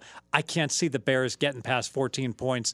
I would certainly look under in the Bears team total. I think they're going to be offensively challenged. Okay, so Belichick against, as you said, the one-dimensional teams, excellent. I think, though, you'd be buying high with New England right now, right? No doubt. Let's be candid. Before they went to Detroit, what was the line in that game? They were dogs, right? They were laying 3. New England was laying 3? Was I wrong? I can't remember. That doesn't sound Detroit right. had all those injuries. Okay, that might have been it. Let's see what I see here. Right? I'm seeing, New England -3. Okay, but effectively a little better than a coin flip, and they dominate. All right, obviously they're getting points against the Browns. They dominate. People, there's a sense that, hey, this team is built just like Geno Smith for 2022 in the NFL, because running the ball is important, defense is important, and the too high. And Belichick and the Pats have hit on this draft. Chicago, we can debate how good they are. Are they the worst team? Are they the next worst team? If you look at the drive success rate and the net, Chicago is number 31 right now, number 31. And their offense is number 29. Carolina the worst? Carolina's the worst. So that's entering this weekend. That was entering this weekend. And I got to tell you, the only thing that causes me pause to go with New England is the extra price, where it's gotten expensive. But also, I would say Fields had his best game on Thursday. So 10 days rest. Would you agree best game so far, Fez, for him this season? Now, the numbers say so. That's a great question, because obviously the Bears they scored 7 points, but he put up great stats. They just had all kinds of problems in the red zone. Aside from the red zone, absolutely. This line a week ago, look ahead, was 6. This is typically a time I'd come in on the Bears. I'm going to pass. I don't bet against the genius. All right. You guys want to add something? Yeah, I was going to add, I mean, I know you mentioned that look ahead there. How much of the change in that is people saying, oh, Bailey Zappi is not a downgrade from Mac Jones? Well, they had the whole Green Bay second, or pretty much the whole game, and then they had the Detroit game. Do you feel like this last game against the Browns added a lot? I mean, it feels like that the sentiment from a week ago till now is going to be up a little, but just a little would be my thought. But I guess back to this taping is what feels like the chances of Mac Jones playing? Likely. You think likely? I think likely. I think the opposite. But I haven't paid a lot of attention, because I don't think it's going to matter, because the feeling is that if Mac Jones plays, he's not going to be 100% yet. Yeah, and I think now they feel like, we're Bailey Zappi's good enough that why rush back Mac Jones? If he's not 100%, I don't think Belichick plays. Yeah, and as good as Zappi's played, it's a good point. And what I saw last week that really impressed me, I thought the Patriots were going to go into that game and just run the ball down Cleveland's throat. Cleveland's the worst run D in the league. And, New England's going to do what's smart. They didn't. They barely ran the ball, and Bailey Zappi threw it all over the yard on those This guys. is back to what we talked about. You can stop the run. Any team can stop the run. They just got to commit the right number of people to the box. But now you're in trouble otherwise. Yep. So, meaning against the pass. Yeah. So if you're one dimensional, it's a problem with a coach is committed to stop. But that's what Belichick does on the other side of the ball. He's going to stop your best thing no matter what. He'll go man to man if he has to. So if he says, okay, Patriots, we're going to stop the run of the Bears today, what do the Bears do? I think Justin Fields throws interceptions. Exactly. All right, boys, anything to wrap? You got to decide what your one weight's going to be. All right, that's interesting. The floater. All right. Did you want to choose from our one weights or? No, that'd be stupid. I don't want to choose from your 5 stars, right? Okay. All right. So why don't we? This will be good. This will be good. What are you laughing at, man? Exactly. Have some sugar. Have a lemonade. His tongue's jetting around. Oh, Lord. Okay. You know who? All right. This is what I'm going to say. Let's have everyone present their picks, and I'll see if anything rings a bell. Fez. So 5 weight, Indianapolis Colts. 4 weight, Carolina Panthers. 3 weight, Washington Commanders. 2 weight, Detroit Lions. 1 weight, Cincinnati Bengals. Detroit Lions. Okay. Off a bye. Yeah, I'm thinking I like the Against Lions, Dallas. but I'm going to wait. AJ? I have Seattle. I'm against you on Yep. that. Cincinnati. Tennessee. Detroit. Kansas City. You're on Detroit too? Yes, sir. All right. The Giants, the Dolphins, the Colts, the Jets, and the Buccaneers. All right. I'm going with Detroit. The fighting Dan Campbell's, baby. All right. Remember, we've got coming up, the college football pod's already out. We got SOV AM with their exclusionary tactics. Not judging. I mean, you guys, if you owned a country club in the 60s, it'd be just like Dirty Dancing. Nobody puts baby in the corner. Well, you would try. You would try with your oppression. But listen, am I upset? Yes. Am I going to make a big deal about it? Yes. Am I going to talk about it any longer? No. But watch that. Listen to that. Feds, we got our stuff Monday night that comes out Tuesday. I thought it was good. Next week, I think it's going to be better. We've been killing these line moves. I think it's killing good. them. And recommendations early. That's it. But it's really, you got to, it's almost a full-time job listening to all this stuff. It really is. But you know what? You get paid in knowledge. Oh, wait, Fez, you got to bring us out. Remember, not in the mic. Hey, let's be careful out there. He sounds like he's on his last legs. Talk to you next week.